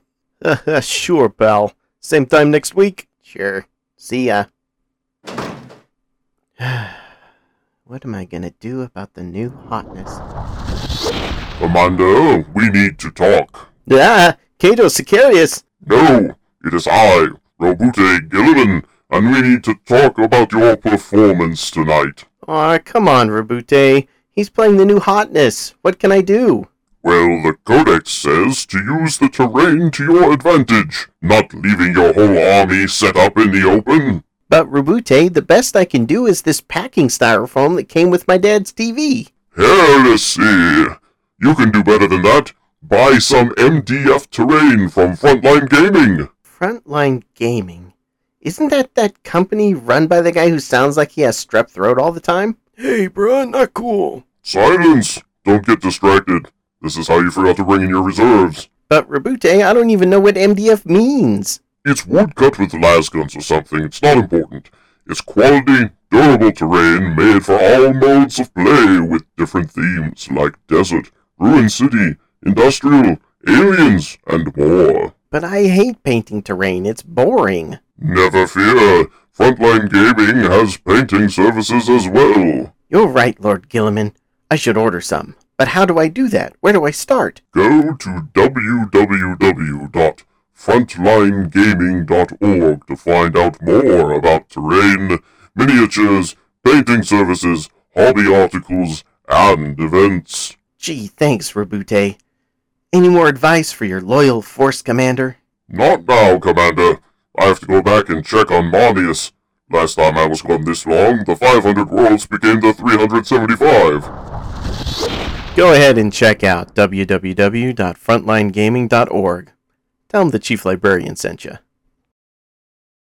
Hey everybody, welcome back to the Chief Librarian Podcast. I am still your Chief Librarian, Chris Morgan, and I have a very special guest today. Everyone say hi to Scott. Scott, say hi to everybody. Hey, how's it going? So, Scott, you are a Space Wolf player, and you're probably the most prominent Space Wolf player that I've encountered in Utah. I'm a big fan of the Gray Wolfie boys. Oh, yeah. And I'm going to also just call out real fast, there are some contractors working around the house right now. So if you hear banging and crashing and stuff, it's not, me torturing Scott into saying stuff. It is simply the contractors were supposed to be done 3.5 hours ago. So my apologies for that, but we will carry on. So tell us a little bit about your history with the Space Wolves and like some of the stuff you've done with them. I started playing Space Wolves right about the end of 7th edition, start of 8th. That's when I really came back into the hobby. And I started out with Ultramarines because they're on the box. It's kind of what you do. And I went to a tournament and I lost a game of the Relic because the guy I was playing against grabbed the Relic, went into the building, and I had into a building like a full ruin. And I had killed basically the rest of his army. And I was sending like tactical Marines and, guys who couldn't do anything in melee into a building as the Custodes player. And I could kill anybody else on the board. I had probably 1,500 points on the table, and I couldn't kill like one Custodian melee. And at that point, I said, what am I doing? I'm switching chapters. I got bamboozled by the box art. And we're picking a chapter that can do melee. Oh, that's hilarious. So I was drawn to the Space Wolves at that point just because, they kind of some of the Viking stuff, they don't follow the rules of the Codex, like the boys in blue. Mm-hmm. And primarily, they're good in melee. So that was the entry point there, and it just sort of grew from that point. I'm the son of rest because the Ultramarines homies let me down. 100%. That was the catalyst. And then as I got more into it, I started getting into the rest of the aspects, but that was the catalyst. Okay. That's hilarious. That's real cool. So it was the Space Wolves that you chose because they were a melee chapter. Like what else about it? Because there's obviously a few melee chapters around. Yeah. And I'm always an evangelist for my boys in red. But I am also interested in, like, there's always something that speaks to somebody about when you pick what you're going to do, like when you pick your faction. Oh, yeah. Like there's something that appeals to you. So when you look at Space Wolves and you think, I say Space Wolf, and what do you think? What does it mean for you? Like, what is it that you're like, I want that? So at the time, it was really between Blood Angels and Space Wolves, because you can argue there's other factions that fall into that category, but as far as like Scars, maybe, model support and book support as far as a dedicated supplement, those were the two big ones at the time. And sure. At a base level, it came down to the Wolfie Viking aspect over the vampire one, but units like the Thunderwolf Cav, the Wolfen. The Wolfen Dreadnought, which was just a venerable dread at the time, but those were the models that really pulled me in, as opposed to, Sanguinary God or Death Company, which they're cool, don't get me wrong, but oh, listen, I'm not. You will always be welcome among the brothers of my chapter, but I'm not going to hate on you for liking what you like. Yeah, but that was the big thing, and from there, I got more into the lore. Actually learned the rules because at the time I was still a very new player, and it just clicked. And I had 2,000 or 3,000 points of Ultramarines at the time. I still have those Ultramarines in a box. They've seen the table maybe once since then, and I'm up to 15 or 20,000 points worth of fully painted Space Wolves ready to go. Yeah, it's awesome, and it's an amazing looking army. I believe that since the hobby track started, and correct me if I'm quoting what you said wrong here, but you've won the Space Wolf hobby track prize every year since it started. Is that right? I'm pretty certain that's correct. I know COVID made an awkward gap there, so I think it was hobby track came out in 19. That was the year Lou won it, and Micah got third, I think. Yeah, Micah got third or fourth, and I think the Utah crew ran away with the hobby track. I ended up at 6th overall, and I won Best in Faction Space Wolves. I'm pretty sure I did the COVID year. That's a strange season. Asterisk year. Yeah, and then I know I won it again this past year. So I think I'm 3 for 3, but I'm not 99% sure. That's awesome. No, I think that's great. And it really shows, too. I mean, I've seen your displays and things kind of grow over the years. You have this really cool one that you brought around last year. There's like this big, almost like a full like fortress with like a landing pad and like a big sort of like gate wall or something. Very definitely evinced the idea of the Rock, right? The Fang? Not the Rock, the Fang. That's it. Sorry. There's some Space Wolf people whose like ears just went, straight up, and started snarling at me. But the Rock and the Fang were, of course, very close recently in terms of the lore when the Rock was considering blowing up Fenris. But we'll get into that part later. Suffice to say that you definitely represent your faction well. And that goes for like gameplay and hobby side. And I just want to ask you again, or ask you in more nuance, like some of the units and things. Like you talked about, some of the stuff spoke to you, but but the Sanguinary Guard and the Death Company didn't. But what were the things like when you saw a Space Wolf model and you thought, I want that? Like what is your favorite Space Wolf model? Oh, that's a hard question. If I had to pick a favorite unit, I think it would be the Wolfen. They're just so badass. They've gone, berserk quite literally. They've succumbed to the Canis Helix, whatever. They've berserked out, but they're still with it enough to know basically fight the bad guys. The models are fantastic. I love the poses on all of them, but yeah, the Wolfen with the Thunderhammer and the Storm Shield. Got about 20 of them. They're my favorite unit to run, especially in 8th edition. Yeah, they were pretty. They were rock stars. At one point, I was running a list. Yeah, at one version of the list I was running was 3 chaplains or wolf priests. Excuse me. I will use the generic term because we're officially in the Space Wolf Codex now, or the Space Marine Codex, and then we get to swap our keywords now. Yeah. But yeah, I was running 3 wolf priests, 3 squads of Wolfen, and then 3 intercessor squads with a Thunderhammer on each sergeant.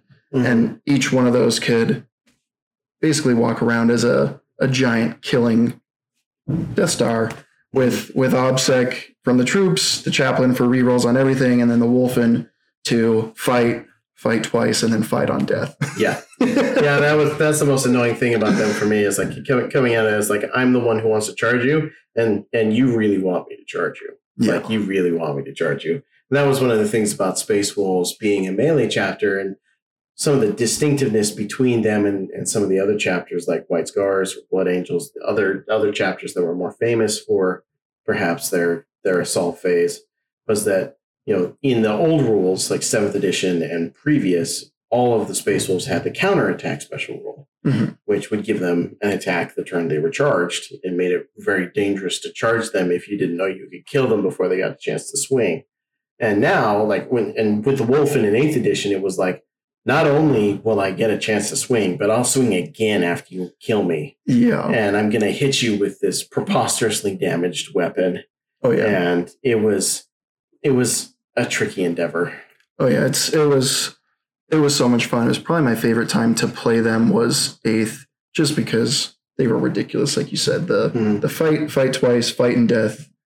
Even with Thunderhammers, it's enough attacks to kill hordes. I'd play our buddy Rich Kilton, and he'd get frustrated because you assume a squad with Thunderhammers, it's not equipped to kill hordes. Yeah. They could still pick up 30 boys in a turn. Yeah. So it was a bummer when they lost 2 of those abilities in 9th. They still have fight and death, but they can't do it if they've already fought. So they're not nearly as good, but I still use them in my list. They have their place. You have the things you love, and it's very hard to put those down. Now, we just played a game before recording this because I wanted to get a little bit of a sampling of the 9th edition Space Wolves from someone who was very experienced with it. I also had really cool models. We have some pictures. I'll be putting them up just kind of during the course of the interview. And let's talk about the game a little bit. Yeah. First off, that was fun. It was a great game. I had a really good time with it. We basically just decided that we're just going to kill each other. We're not even going to bother counting points. Yeah. No objectives. No objectives. We're just going to set up. And we're going to fight. And that's what we did. And it was rocking. Yeah, it was quite a bloodbath. Tell me your favorite parts of the game. Oh, so I mean, we came into this not bringing the most competitive list. Some of the models that we don't get to play with. So I brought my Land Raider, which almost never sees the table. Some of the Dreadnoughts, specifically the name Dreadnoughts, because primarily I do play at tournaments and competitive events. And for the majority of 9th edition, I've been playing Successors because, unfortunately, they are better than regular Space Wolves at the moment if you want to be, as getting the most you can out of the Space Marine book. So I ran Bjorn, and Murderfang, who obviously you can't run them as Successors. Right. So they were in my list. Ran a giant brick of Blood Claws in the Land Raider because why not? But yeah, those were the big units. What am I forgetting? Yeah, those are the big things. 1 squad of Vanguard, some Eliminators, but those are the bulk of the list there. Yeah.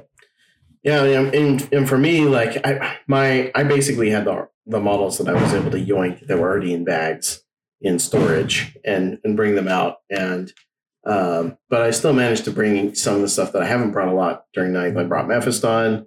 I brought my Blood Angel Terminators, who were staple units of mine back from 7th edition, and of course I always have my Sanguinary Guard.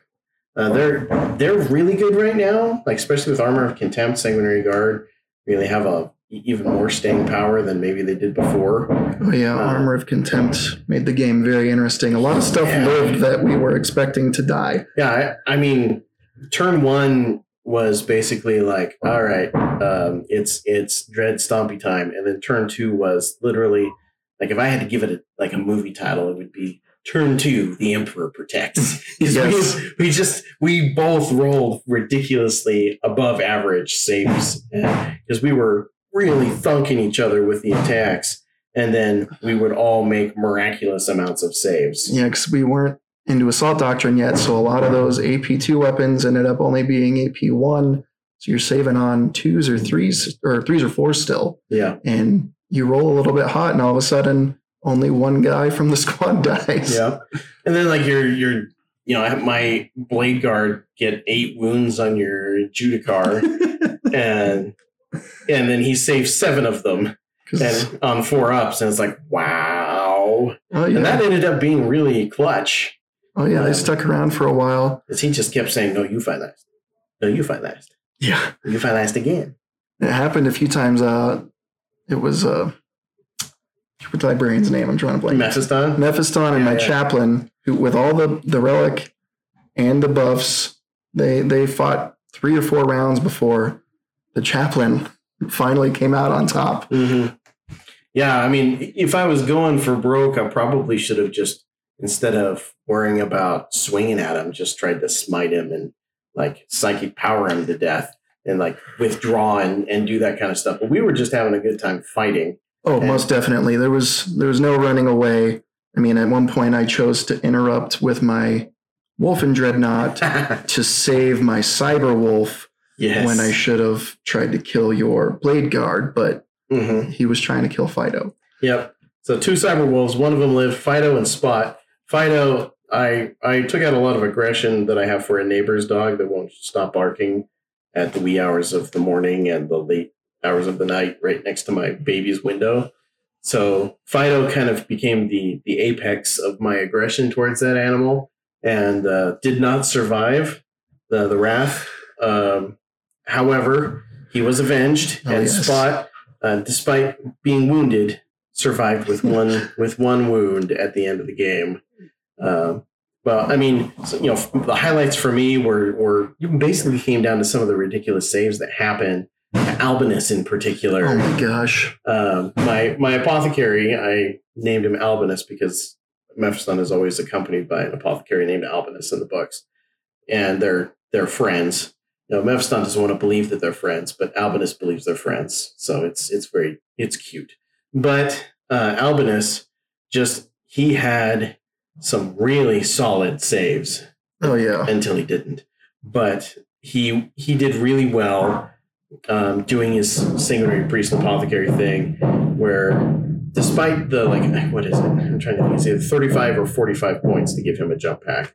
It's preposterous. Oh, wow. It's a lot. But you do that, and he flies around, and he brought back 2 Blade Guard veteran models and healed some wounds on Mephiston over the course of the game. We were saying how tough they were. Finally killed one.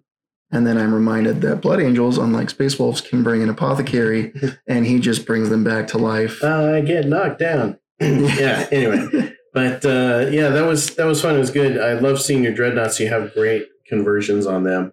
Even on the box dreads, you put, the Contemptor legs on them, so they're a little taller. Oh, yeah, the stumpy legs. I can't do it anymore. I love the old box dreads. Even with the stumpy legs, I love it, but I think that yours look really cool. Thank you. I think it's really awesome, and people will see that on the photos. They'll just see the love and the care that you put into the army. And I had a really good time rolling dice. I conceded to him after round 3. We were kicking the tar out of each other. Oh yeah. I really think that he would have pulled it out, and he was ahead in some crucial ways. But we got to a spot where I had 3 dreads at full life, and with Armor of Contempt and -1 damage, it would have been tough to finish him off. That. But we definitely killed a bunch of both armies. It's right from round 1, we both just got stuck in and we're just fighting each other. This big brouhaha off the side of this piece of terrain and kind of this narrow channel area. And that, it felt so authentic to what both of our factions are trying to do. Oh yeah. That I'm real happy with it. It was a really good time. So appreciate you taking the time to roll dice with me and teach me a little bit about what to expect. Oh yeah, it was a lot of fun. It was really fun playing without objectives and secondaries. It was a nice change of pace just because, bookkeeping, which was fun, and you're not having to worry about, I would like to kill you, but I need to stand 3 inches to the left because that's actually worth more points. Yeah, if I stand here, I will score these points, even though you'll kill me next round, but those points are important. So. Yeah, it's a nice change of pace to switch it up sometimes like that. Yeah, no, it was fun. I agree. And it was nice because, especially with the stuff that's been going on, the remodel, that is probably, everyone's like, what is that noise?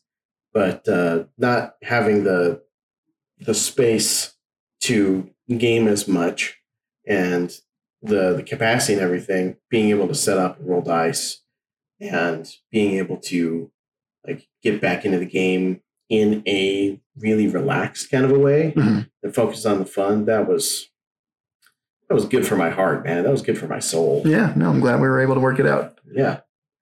Well, one of the things that I observed of playing against Space Wolves in 9th edition, because I played against them a lot in 7th.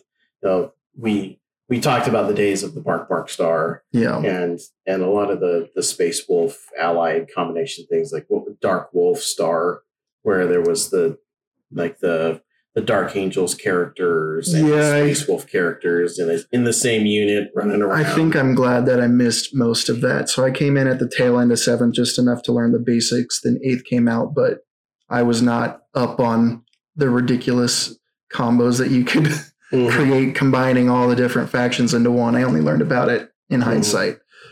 Well, I think it's cool that, especially in 9th edition, but starting partway through, I would say that towards the tail end of 8th, the incentive to play your own stuff, like to play the one book stuff and the rules that you keep because you get to do that, provided a really effective incentive for people to have viable full monofaction armies. Oh yeah, it was a very interesting change, especially, it was supported by the rules in Games Workshop, but also through the ITC with the Best in Faction. I think the Best in Faction change happened first, and then the rules sort of followed. But at one point in 8th, I was running Space Wolves, and I have a Space Wolf Knight house, all converted knights, and I was running that for a while, which was fun and cool. But as soon as the ITC and then the rules switched, I haven't done that. Ironically enough, it seems like that's going to be an option again with the new Knight book that's coming out shortly. Yeah, with the Free Blade. Yeah. I think that's a good thing too, especially because people talk about Knights like they broke the game when they came out, like Knights and Wraith Knights and stuff back in 7th. And I never really thought that Knights broke the game, but it certainly created a couple bad matchups. But it created more bad matchups for the Knight player, I think, than for the other player. And Knights right now are, I don't know that they have a good matchup. If they do, not many. But yeah, I haven't really played them much since the switch to the Pures for the past, I guess, the end of 8th and now all of 9th. It's just been pure Space Wolves with no allies, which has been really fun to do, especially since you're seeing that in most of your matchups. There are occasionally people that'll play Soup still, but I'd say 9 games out of 10 or more against other pure armies, which is it's fun to see. It's easier to keep track of. It's less weird rules interactions. So I like it for the most part. Yeah, no, I like it too. I was mostly sticking to monofaction anyway. I remember when there was the Loyal 32. Oh, yeah. Where it was like everybody wants to just bring 32 guardsmen, the 2 HQs and the 30, 3 squads of 10 bros, so that you could, score objectives, and it was good for zoning out and stuff. And I didn't really like that. And I've always had trouble, like you talk about converting up your knights to be Space Wolves. I think that's a really cool way of keeping the engagement with your faction, converting and making things feel like they belong when you're playing that. But I always struggled with that for myself, trying to make things that weren't Blood Angels be Blood Angels. Yeah, I was doing a lot of mental gymnastics at the time. That's not a criticism. I'm not trying to get you to confess to something. Well, no, I get what you're saying, but I wanted it to be, because the hobby is important to me. So I try and stay up to date on the meta. I do enjoy going to tournaments, and I like to be competitive as much as I can. Yeah. But I do stick to Space Wolves. You stick with what you love. Yeah, so I did run the Loyal 32 for a time, and I was looking for models to basically be, I was looking for more or less Viking models, because I wanted my Loyal 32 to be like the regular old humans on Fenris. Yeah. And I was going to just give them, spears and axes and say those are las guns, because I wanted it to fit the part. But then they changed the rules, and I didn't have to run the Loyal 32 anymore. So that project never ended up happening, and it would have been fun, I guess, but I was trying to stay immersive. Yeah. Well, and I think that's pretty cool, because that's more effort than just even just buying and painting something. It's like you like wolves enough that you're going to, if you want to run knights or if you want to run the Loyal 32, that you want them to look like they fit in with your army. And there is this part of me too that wants to build auxiliaries around like for Ball, because the narrative around Ball right now is that it's becoming a capital world, like a sector capital world. And so now there's a hive city building up around the Fortress Monastery, and there's like a major like a major battle fleet sized docking port that's above the planet now. And it's just and it was there before, but kind of at a scaled down version for the chapter. But now it's like they're expanding it and they're making it big. And the idea that there would be like a dedicated Ball human army. Yeah, they'd have a planetary defense force or a guard regiment or whatever. So I've been looking around at the different worlds in that part of the system, or not the system, like the segmentum. And like the Lucius Forge world is there, which is really cool because those guys have, they basically are like in a 3/4 done Dyson sphere. Where it's a star and that they've built like a small pulsar or something that they've built a world around, and they harvest its energy, and that's how they do their stuff. And so I started thinking like, well, that's the closest major Forge world in proximity. It's actually really close. Well, maybe a Lucius Forge world attachment with some Blood Angel honors would be fun. But I haven't actually gotten around to do any of that. But you could very easily do that with your own stuff, like with the stuff that you've made. I think that's pretty cool. Yeah. Maybe one day it'll end up happening with the guard, but it has happened with the knights. I've got the 2,000 points worth of knights now. I've got a Castellan, 2 of the, I guess, Crusader size fully magnetized, and then 6 of the Armiger chassis, and they're all totally converted. I've got some custom sculpted stuff, 3D bits on there, and a lot of conversion stuff from the Dreadnought kits. So the Dreadnoughts are great. Like your Dreadnought kits are fantastic. Like vehicle and night conversion fodder. I think I've bought 6 or 7 of the Space Wolf Venerable Dread kit, because that makes the Vendread, the Wolfendread, Murderfang, and Bjorn, and then you get so many cool bits from that kit as well. So I've spent a pretty penny with Games Workshop on that kit. Yeah, well, I'm sure that they're very grateful. So let's switch gears a bit. Let's talk a little bit about like the narrative of the Space Wolves. Like what is your favorite Space Wolf story? Like who's your favorite Space Wolf character? Tell me a little bit about the things that in the lore that speak to you. So at first I was drawn to them for gameplay, and then the lore kind of came after. It is really cool though. So I've read all the 30K Space Wolf books. Prospero Burns and 1,000 Suns are the big ones. Lehman Russ has his own Primarch book, which is pretty cool. Yeah, I love that one. I want to know what happens after that, because he's like, no, we don't need to defend Terra. I guess spoiler alert. I'm just going to go kill Horus. Yeah, I'm just going to go try and kill Horus. It's easy. By myself. Yeah, easy peasy. Oh, I guess I'll bring Dad's spear. Why not? So and you haven't read Wolfsbane yet then? No, I have. Oh, you have. But I want to know the after that part, because, he does almost do it. He's like, Horus is fully powered up, and he's like, yeah, I'm just going to go kill him. I got this spear. Why not? And they have a pretty epic battle, and he cuts him. And then, in classic 40K fashion, they neither kill each other and they both escape. Yes.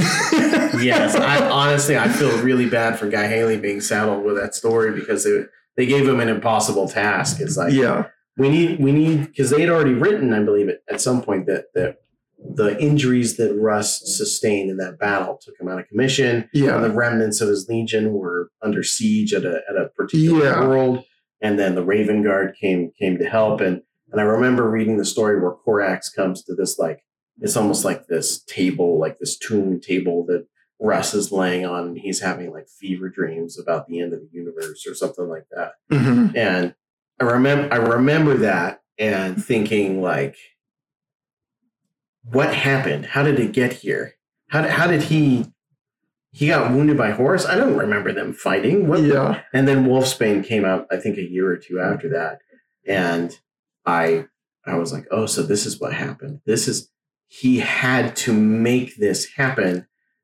Yeah, Guy Haley. It made for a little bit of an awkward ending. I still like the book. I mean, I'm a fanboy, so I can do the mental gymnastics to make it happen.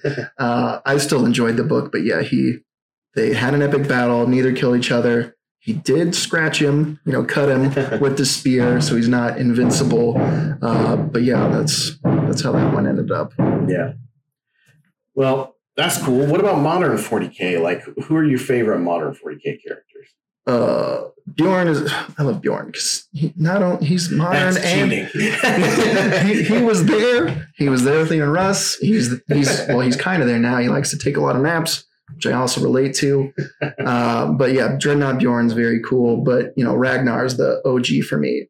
Some of the other characters are very cool. You were telling me some stuff about Lucas that I actually didn't know. But Ragnar's the boy for me, and he is Primaris now, which I'm okay with. I know some people have his strong. model looks great. He's got a great Primaris 100% model, and it's very much 100% Space Wolf, invigorized. Oh yeah, he feels like he fits in with the rest of the bespoke Space Wolf stuff. Oh yeah, and so and we've talked about this. Like my biggest complaint is that most of the Primaris doesn't look like it fits in the new stuff. Yeah, unless you really, really work at it. Yeah, you got to do a lot of converting to make your Primaris look like they're not just Primaris, with a different paint job. But they did a great job with Ragnar's model. His books are my favorite from the modern or the current 40K stuff. The Space Wolf Omnibus is a great place to start because you follow Ragnar's journey from being a regular human on Fenris to being selected to be a Space Wolf. They have a cool, interesting recruiting process, if you will. And then it follows his whole journey from being a little blood claw and then starts working his way up the ranks to being a Wolf Lord where he's at now. I should pick that up then. I haven't read the Space Wolf Omnibus. I've read a bunch of other stuff. Like I read Lucas's book, which is where the fun facts came from. And there's the Blood of Asaheim series, which was my first Space Wolf book series. Blood of Asaheim was the very first book that I read where I was just like, I'm going to try and give these guys a shot, and that was back before I was doing audiobooks. That was when I was doing regular books. I could still sit and read and had time for that. Yeah. Those were the days. But I finished that series in preparation for this show, and it was interesting seeing Space Wolves fighting because there's a lot of fighting Nurgle. Okay. In there. But there's also this idea because the main character has been seconded to the Death Watch, and he spent 50 years or something in the Death Watch, several decades, and comes back, and he's having a hard time fitting back in with where he left off. And you meet Ragnar in the beginning, because he's part of Ragnar's great company. But Ragnar wasn't the Wolf Lord when he left. Okay. So it's a very interesting way of being that sort of a reader proxy so this guy, he should belong. He grew up in it. He did all the things, he has his special relic sword, that was honor gifted to him for his deeds in battle and stuff. So he's in it, and he comes back and he has a hard time fitting in. He has to kind of relearn all that stuff and what it means to be part of a pack. I was going to say, I haven't actually read that specific one, but the way that the pack structure works with the Space Wolves, it would be weird, I can imagine, because you don't just get promoted to a new squad or something. You're with your pack from the beginning, and that's your pack. So if you leave for, what do you say, 50 years? Yeah. Sure, they'll accept you back in, but that's a long time to be away. So yeah. So it was very interesting from that perspective, just how you as the reader got to experience. And for me, where I hadn't read any of the other stuff yet, that for me coming into it is just okay, I feel like I belong, but I also feel like I'm learning new things. So that was and of course, Chris Raid's an amazing author. Yeah. He does a fantastic job with the Wolves. Just like he's done an amazing job with White Scars. Oh yeah. Oh my gosh, that guy is brilliant. I'm just getting started on Warhawk right now. I'm current on Siege of Terra before that, but yeah, the White Scars are my favorite through the Siege of Terra, and every time I turn the page, I'm hoping for. I mean, I know probably nothing's going to happen, but I'm like, maybe there'll be some Space Wolves that turn up somehow. I don't really think that's going to happen, but you never know. But for now, the White Scars, though, they're my favorites that are helping to defend Terra there. Yeah. Yeah, well, I'm always looking for Sanguinius because I can only look for him for so long. Oh, yeah. But I completely understand where you're going for there. And the Scars are cool. And I think that if you like what Chris has done with the Scars, you'll probably really like what he did with this series as well. I'll have to check that one out. Yeah, definitely recommend it. And then, of course, Wolf Time, which up until today was the latest installment in the new Dawn of Fire series, which is like the Indomitus Crusade. Okay, I haven't read that one either. You've done more homework than me. I've done different homework than you. But yeah, it's an interesting. It's almost that same sort of thing like Blood of Asheim, except it's a Primaris trying to get accepted with the wolves, and it's a Primaris who wasn't born on Fenris, and everyone just kind of How would that dynamic? Yeah, when the Primaris first came out, that was always going to be the question: was how all of the chapters, but the wolves in particular, were going to accept those guys. I really liked how that came out. I'm not going to spoil any of it for you, but the story of that was very engaging for me. I got very invested in that character for that book, despite this being the third book in the series, and he was brand new, and I immediately latched on to him as my favorite of the characters that have been talked about so far. Okay. So I think that he's really cool and definitely recommend that. Yeah, I've got some Audible credits, so as soon as I finish Warhawk, I'll get some of those other ones on my list. That book was the biggest tease because the community page didn't even explain it. There was just a headline on Warhammer Community, and it said, new release, Wolf Time. And of course, every Spaceball fan was like, the what time? What did you just say? Is this Leman Russ model? What's happening? Because Leman Russ is supposed to come back during the Wolf Time, and I haven't read the book, but I'm assuming they did not find Leman Russ in that book. I'm pretty sure the Space Wolf groups would have told you that was the case. That was my not that I would tell you now, but I'm kind of telling you now that didn't happen. Okay, but it's interesting. I kind of feel like the book was a little mistitled, but perhaps they're trying to be smarter. There's probably the business side is we call this the Wolf Time. They're going to think the Russ is coming back, and they're going to buy the book. Yeah, and then there's probably but what does that mean? What does Wolf Time mean? And I echo that question. What does Wolf Time mean? That's got to be the worst 40K naming thing that ever happened. Was calling it was instead of just calling it Ragnarok or some kind of Ragnafang instead of Ragnarok. Right? Yeah, I can't even defend the naming choices there. But saying I will be there for the end, for the Wolf Time. It's what makes it a Wolf Time? Well, you'll know when Leman Russ shows up. Leman, listen. I've got to anyway. I have complaints about that particular naming convention, and that's that. Now, in the other segment on the show, I already kind of go into why I struggle to connect with Space Wolves myself. But Lucas the Trickster's book actually converted me a little bit, and if my setup was done, I would have, as a creative exercise to get ready for the show, I would have painted up a Lucas model if I could find one.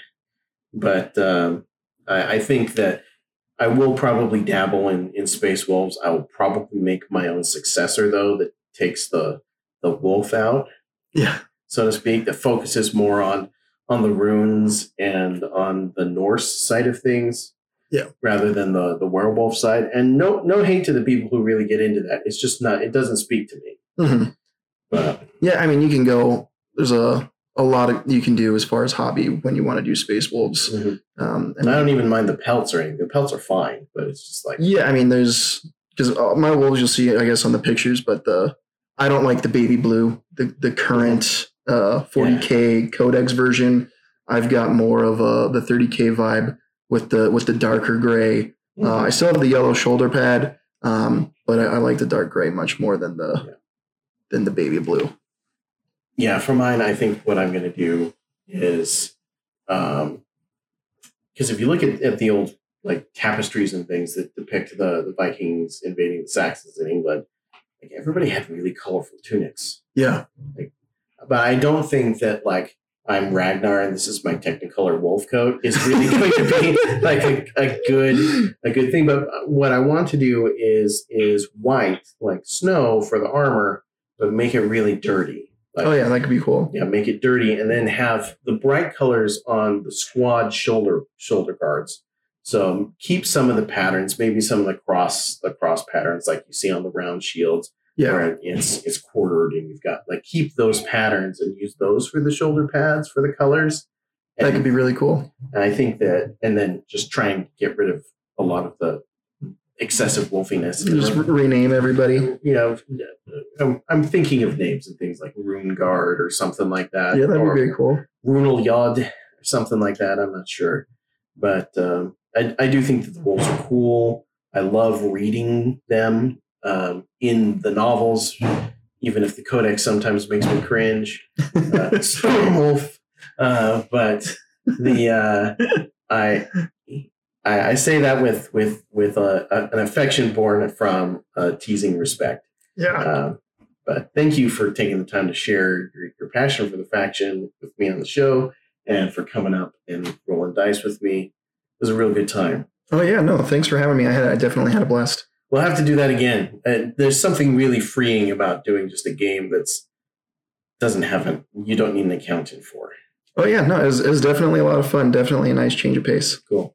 Awesome. Well, thank you, Scott. And hopefully we'll have you on the show again sometime. Maybe you can be my Why I Love Knights guy, because I don't have a Knights guy lined up. Hey, that'd be a lot of fun. But yeah, it'd be good times.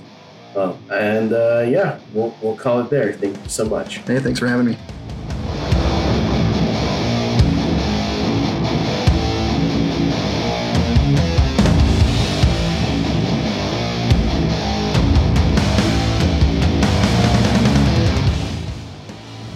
Hey everybody, thank you for joining me for this long, back-breaking episode of the Chief Librarian Podcast. For the conclusion of this episode, so far as announcements go, hopefully I'll have a report on how War Games for Warriors went. Additionally, for the next episode, it is going to be a nostalgia-themed episode. Thankfully, I already have half of that finished, so hopefully it shouldn't take too long before it's ready to release. I hope that you are all enjoying the hobby, and I will speak to you next time. Hey, you. Yes, you. Right there. You are listening to the Frontline Gaming Network. So what does that mean? That means that you have access to a bunch of different and interesting shows. Right now, I'm listening to a lot of Signals from the Frontline because who has time nowadays to follow on your own and get all of the latest news in the gaming hobby? It is streamed every Wednesday, and I never catch it for the stream, but I do catch it later. I especially enjoy Kicker's commentary. He is 40K Hype Man USA, and I challenge anyone, I dare you, to try and prove me wrong, or to upstage the hype that is Kicker Kolosny. So, with my recommendation in hand, go and listen to Signals from the Frontline on the Frontline Gaming Network. I am Chris Morgan, and you are listening to a Creative Commons licensed podcast. Some rights reserved.